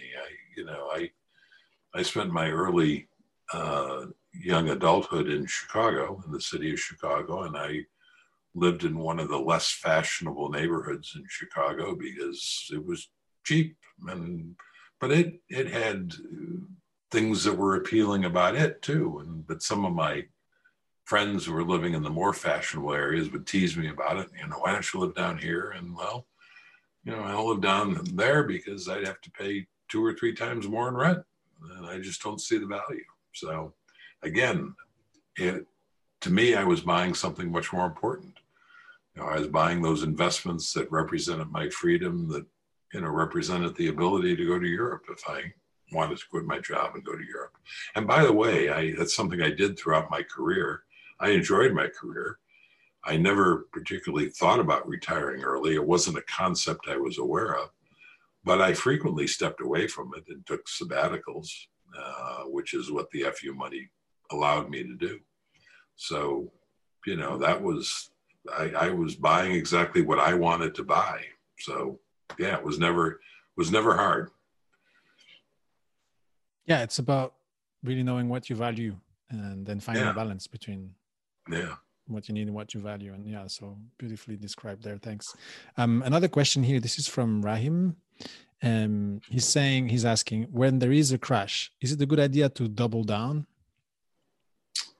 Double down meaning invest more money? Mm-hmm. Yes. So certainly when the market is down, and that's the reason you hold bonds, that's if you're saving, say 50% of your income, certainly you're going to want to continue investing that income. My only hesitation with that idea of doubling down is there's an implication that you've been sitting on money and leaving it uninvested. And that's where the money to double down is going to come from, right? So in my world, I want my money working as hard as it possibly can all the time. So I never keep money in a savings account waiting for the market to drop so I can double down. But by the same token, you know, I never stopped investing when the market went down. In fact, I would celebrate it. And I remember watching my daughter's account. You know, she invests every month, and she doesn't pay too close attention to the stock market because it doesn't interest her. But you know, she follows the simple path and invests every month. And I noticed I forget the percentages, but in March she put in her set amount of money and it bought however many shares it bought. And then in April, because the market had plunged, it same amount of money bought significantly more shares. So if that's what he means by doubling down, absolutely. If on the other hand, he means, should I be setting money aside in a savings account waiting for the market to drop so I can then invest it, then no, I'm not in favor of that, because who knows when that's going to happen. I mean, the market might march up 30% from here and then drop 20%, and you'll be investing at 10% higher than you could today. You just can't predict what the market's going to do. So I never make investing decisions trying to guess what the market's going to do. I hope that makes sense. You know, I hope that's a clear answer. Yeah. Thank you. Thank you. Another question here. This is an interesting one, but there's obviously something we haven't maybe clarified. It's more of a beginner concept, I was saying, but how do you become financially independent if your money is locked away in ETFs? Do you start taking out money at some point? Well, so if your money is in ETFs, I mean, that's the investment that you're in, right? So an ETF is an exchange traded fund. You named the World Fund a moment ago as an ETF, right? So that's just, I mean, it's your money. It's not locked away. You can take it out whenever you want.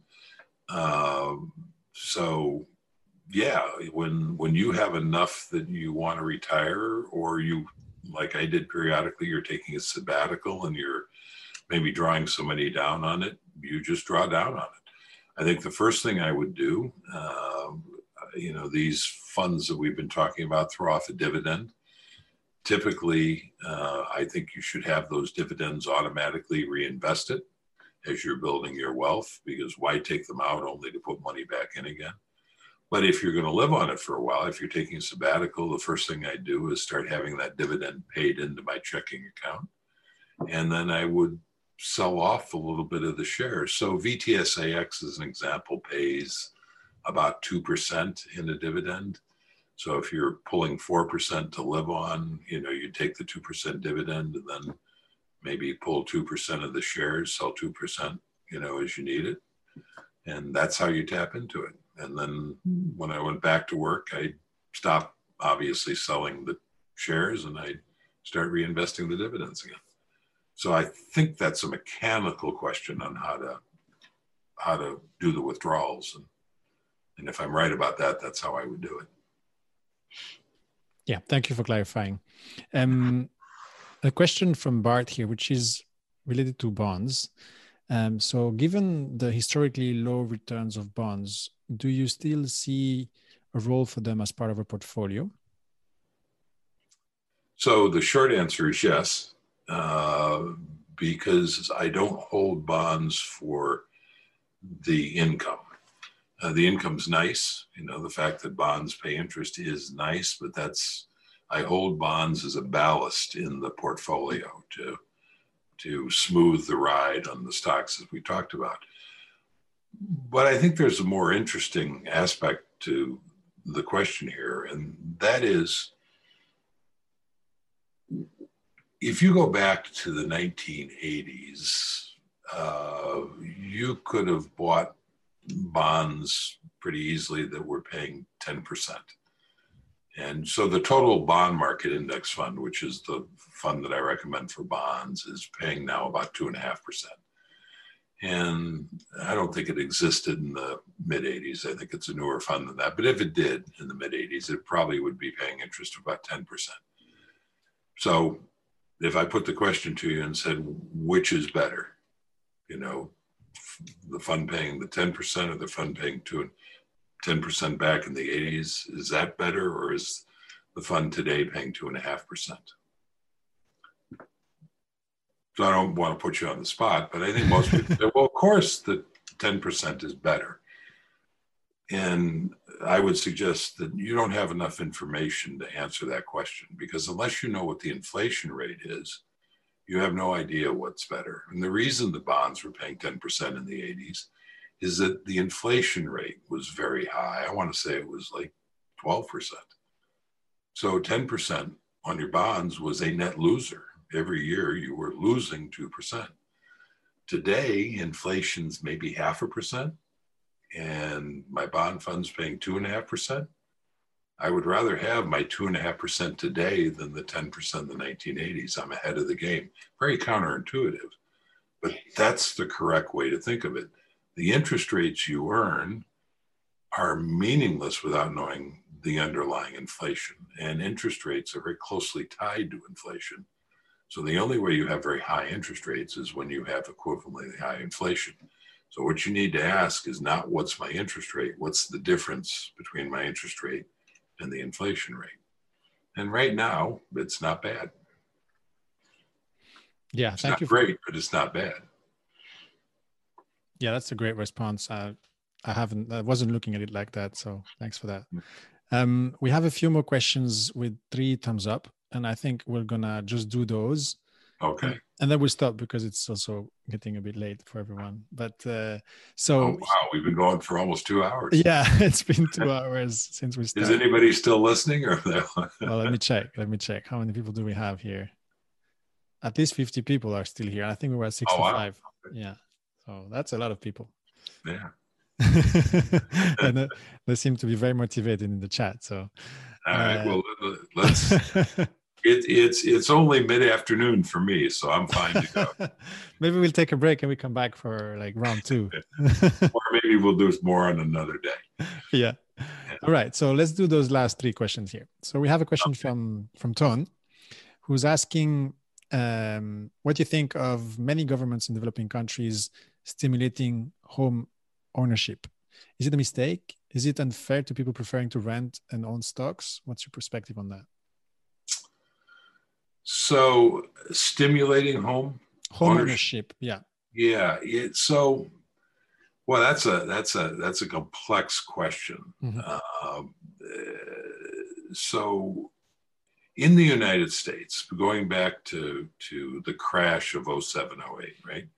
That was fundamentally in the United States, a real estate crash. And there were a lot of things that went into it, but one of the key factors was that the government decided that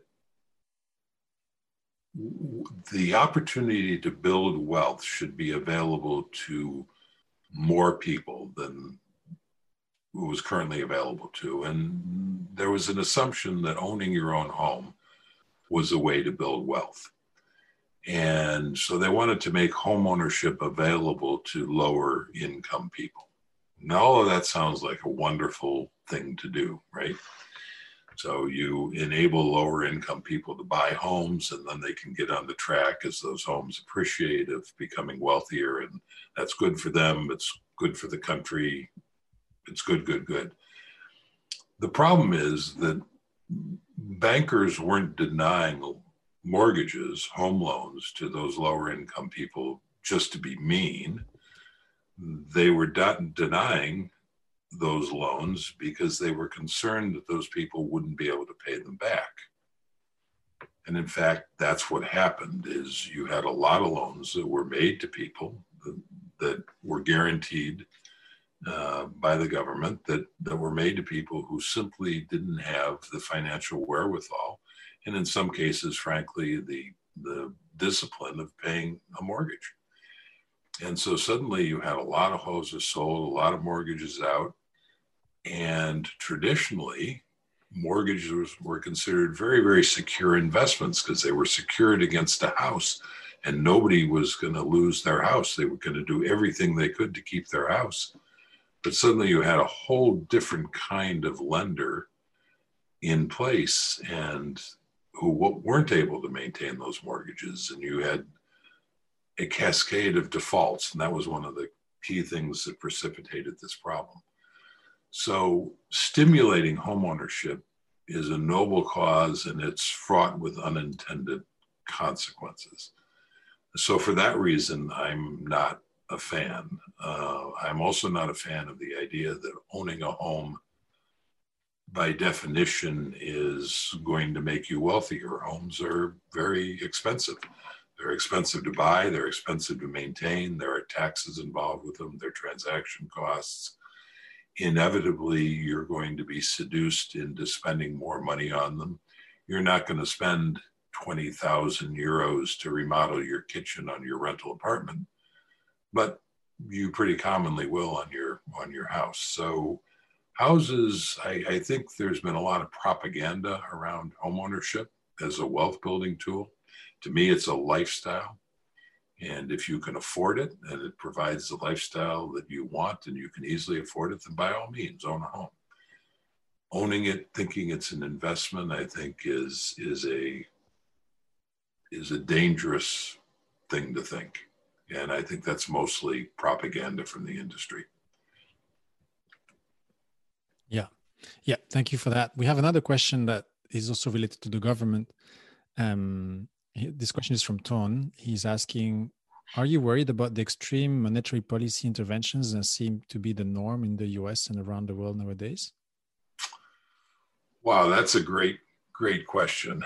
And I'm going to focus on the US because that's what I know best. And the short answer is yes, I'm worried about it. It's the one thing, it's my biggest worry about the US and the US economy. I think it's in many ways the biggest challenge that we face in the United States.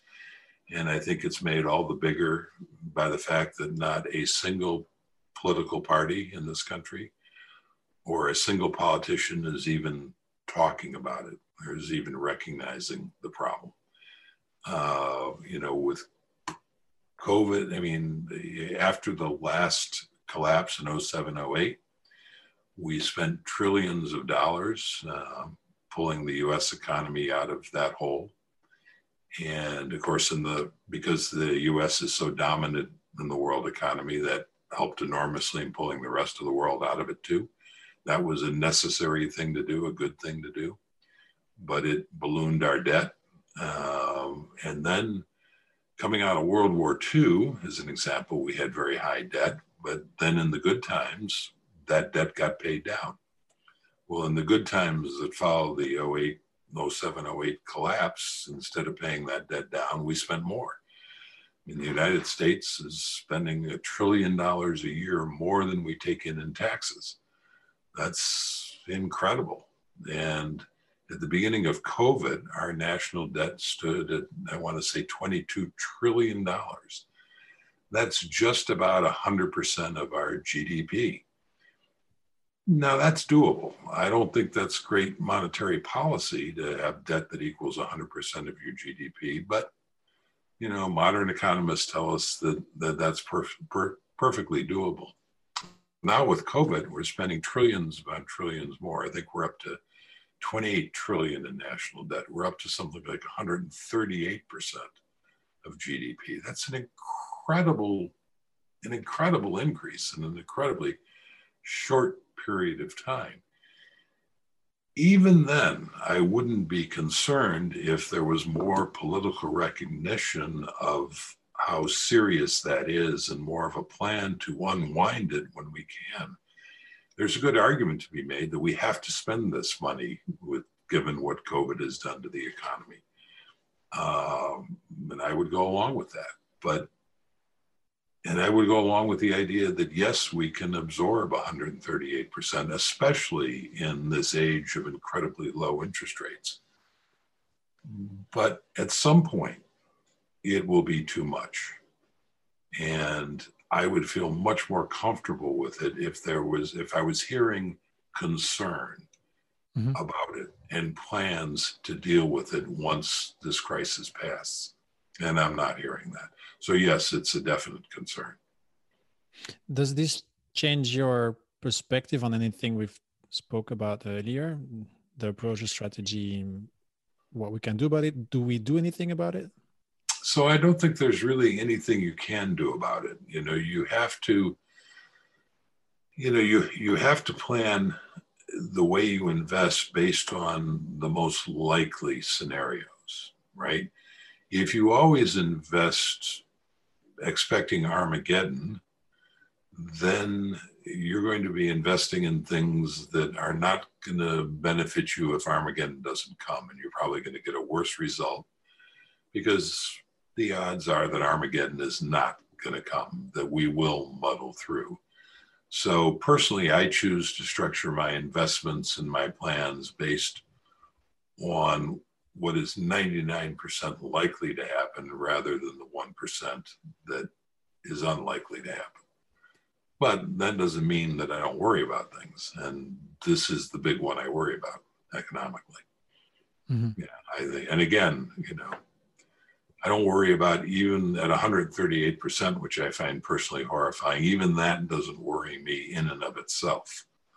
It's the fact that our political leaders don't seem to even be aware of it, let alone planning to deal with it. So we stay the course and we'll see. That's what I'm going to do. I'm going to stay the course and we'll see. Cool. Thank you for that. I think we had one more. Yes, here we go. This is the last question. And then we'll do a group picture all together. Okay. Like we did last time in Bruges. So here's a question from Edwin. He says, how difficult is it to choose the proper withdrawal strategy? My head starts spinning around thinking about safe withdrawal rate versus variable, I think, withdrawal rates, asset allocation, bond tent, cash cushions, etc., etc. Like, what's the simple path to withdrawal rates? So, well, there's sort of two aspects to that question. One is the mechanical aspect. How do you mechanically withdraw money? And then the other one is I think more the strategic, percentage kinds of things. And I think he's asking about the second one more than the first. So let me just address the first real quickly. I have a post in this talk series about how to withdraw things mechanically. And so first of all, what I did is, because again, I was an active investor for a long time, I think this applies to a lot of people. You wind up owning a lot of things other than your core index funds. So those were the things I sold off first, right? To raise the money that I needed to meet living expenses once I stopped working. And then once you get past that, as we talked about earlier, I had the any dividends that were available, instead of having them reinvested, I had them paid directly into my checking account. And then periodically, I just sell shares based on what I needed. I never, and I think this is getting more into the core of the question that he's asking, I never thought of 4% as being the rule. So when I first gave up my corporate job for the last time, which happened to be in 2011, it was when my daughter was in college, and college in the United States is very expensive. So our expenses were up. And I think in those days, my withdrawal rate was probably 5, maybe even 6%. Now, I kept a really close eye on the market. And of course, in those days, the market was recovering from the collapse, and I had the wind at my back. And so that worked out just fine. And then when she comes out of college, our expenses drop. And, now, and at the same time, the blog began to generate some income around 2016. And that's when the book came out. So now I don't draw on the portfolio at all. So, things vary. That's why it's the 4% guideline rather than the 4% rule. So, yeah, I think that's, you sort of have to be willing to shift with what's going on in the market and what's going on in your life and what's going on with your personal needs, and keeping an eye on the ball, and both to make sure you don't run out of money, as we talked about earlier, but also because the odds are that you're going to wind up with much, much more money than you ever expected if you do only 4% over decades. So you probably want to enjoy that money rather than just letting it accumulate. Short follow-up question, and then we'll take the picture. What about cash? How much cash do you hold? Do you have is it just the usual 3 to 6 months emergency fund, or do you have more for comfort? Or yeah, so I don't, these days I don't hold a given percentage of cash. I have an income coming in because of this little business that my blog and my book have turned out to be. But I don't really think about that. I never really had an emergency fund. I always kept enough cash on hand to pay my bills. And, it sort of depends on the life you're living. If you have an old house that is prone to need repairs and you worry about the furnace going out, then you're probably going to want to have a different emergency fund than somebody who rents an apartment. If you have an old car that might need repairs, you might have a different emergency fund than someone who doesn't own a car at all. So I think there are a lot of personal things that go in, but I think emergency funds can be overdone. And again, my goal was always to keep my money working as hard as it possibly could. And sitting in an emergency fund, it's not working all that hard. Well, Gerald Collins, thank you so much for your generosity in terms of time and all the wisdom. I mean, learning from someone who's been investing for such a long time is a blessing for young people like me, and I'm sure for everyone in the audience, because we get to cheat a little bit. Instead of having to learn the mistakes one by one, we get them all downloaded in our heads, and hopefully it helps us stay the course. Yeah, well, I hope that's the case, because somebody once asked me, how do you know all this stuff? My answer is because if there's a stupid mistake you can make, I've made it. And that's the really expensive way to learn it. So I hope that having this conversation, I help the people listening avoid at least a couple of the stupid mistakes that I've made. I'm certain. Yeah. I mean, this is so valuable for the community. Thank you so much. So I suggest everyone turns on their camera, and we're going to take a group picture. Turn on your camera, your microphone. If you want to say thank you personally to JL Collins, this is the time. Well, let me first say thank you to everybody for showing up and listening. This has been a lot of fun for me. A word for JL? Thank you. Thank you. Thank you. Thank you. Yeah, thanks a lot. so much. Really, really loved it. Yeah. Thank you all. Thank you all. Yeah, thanks all for coming. Let's take a picture. So if you don't mind, just saying hello and smiling. I'm gonna take a snap of the screen. Okay. Give me a second.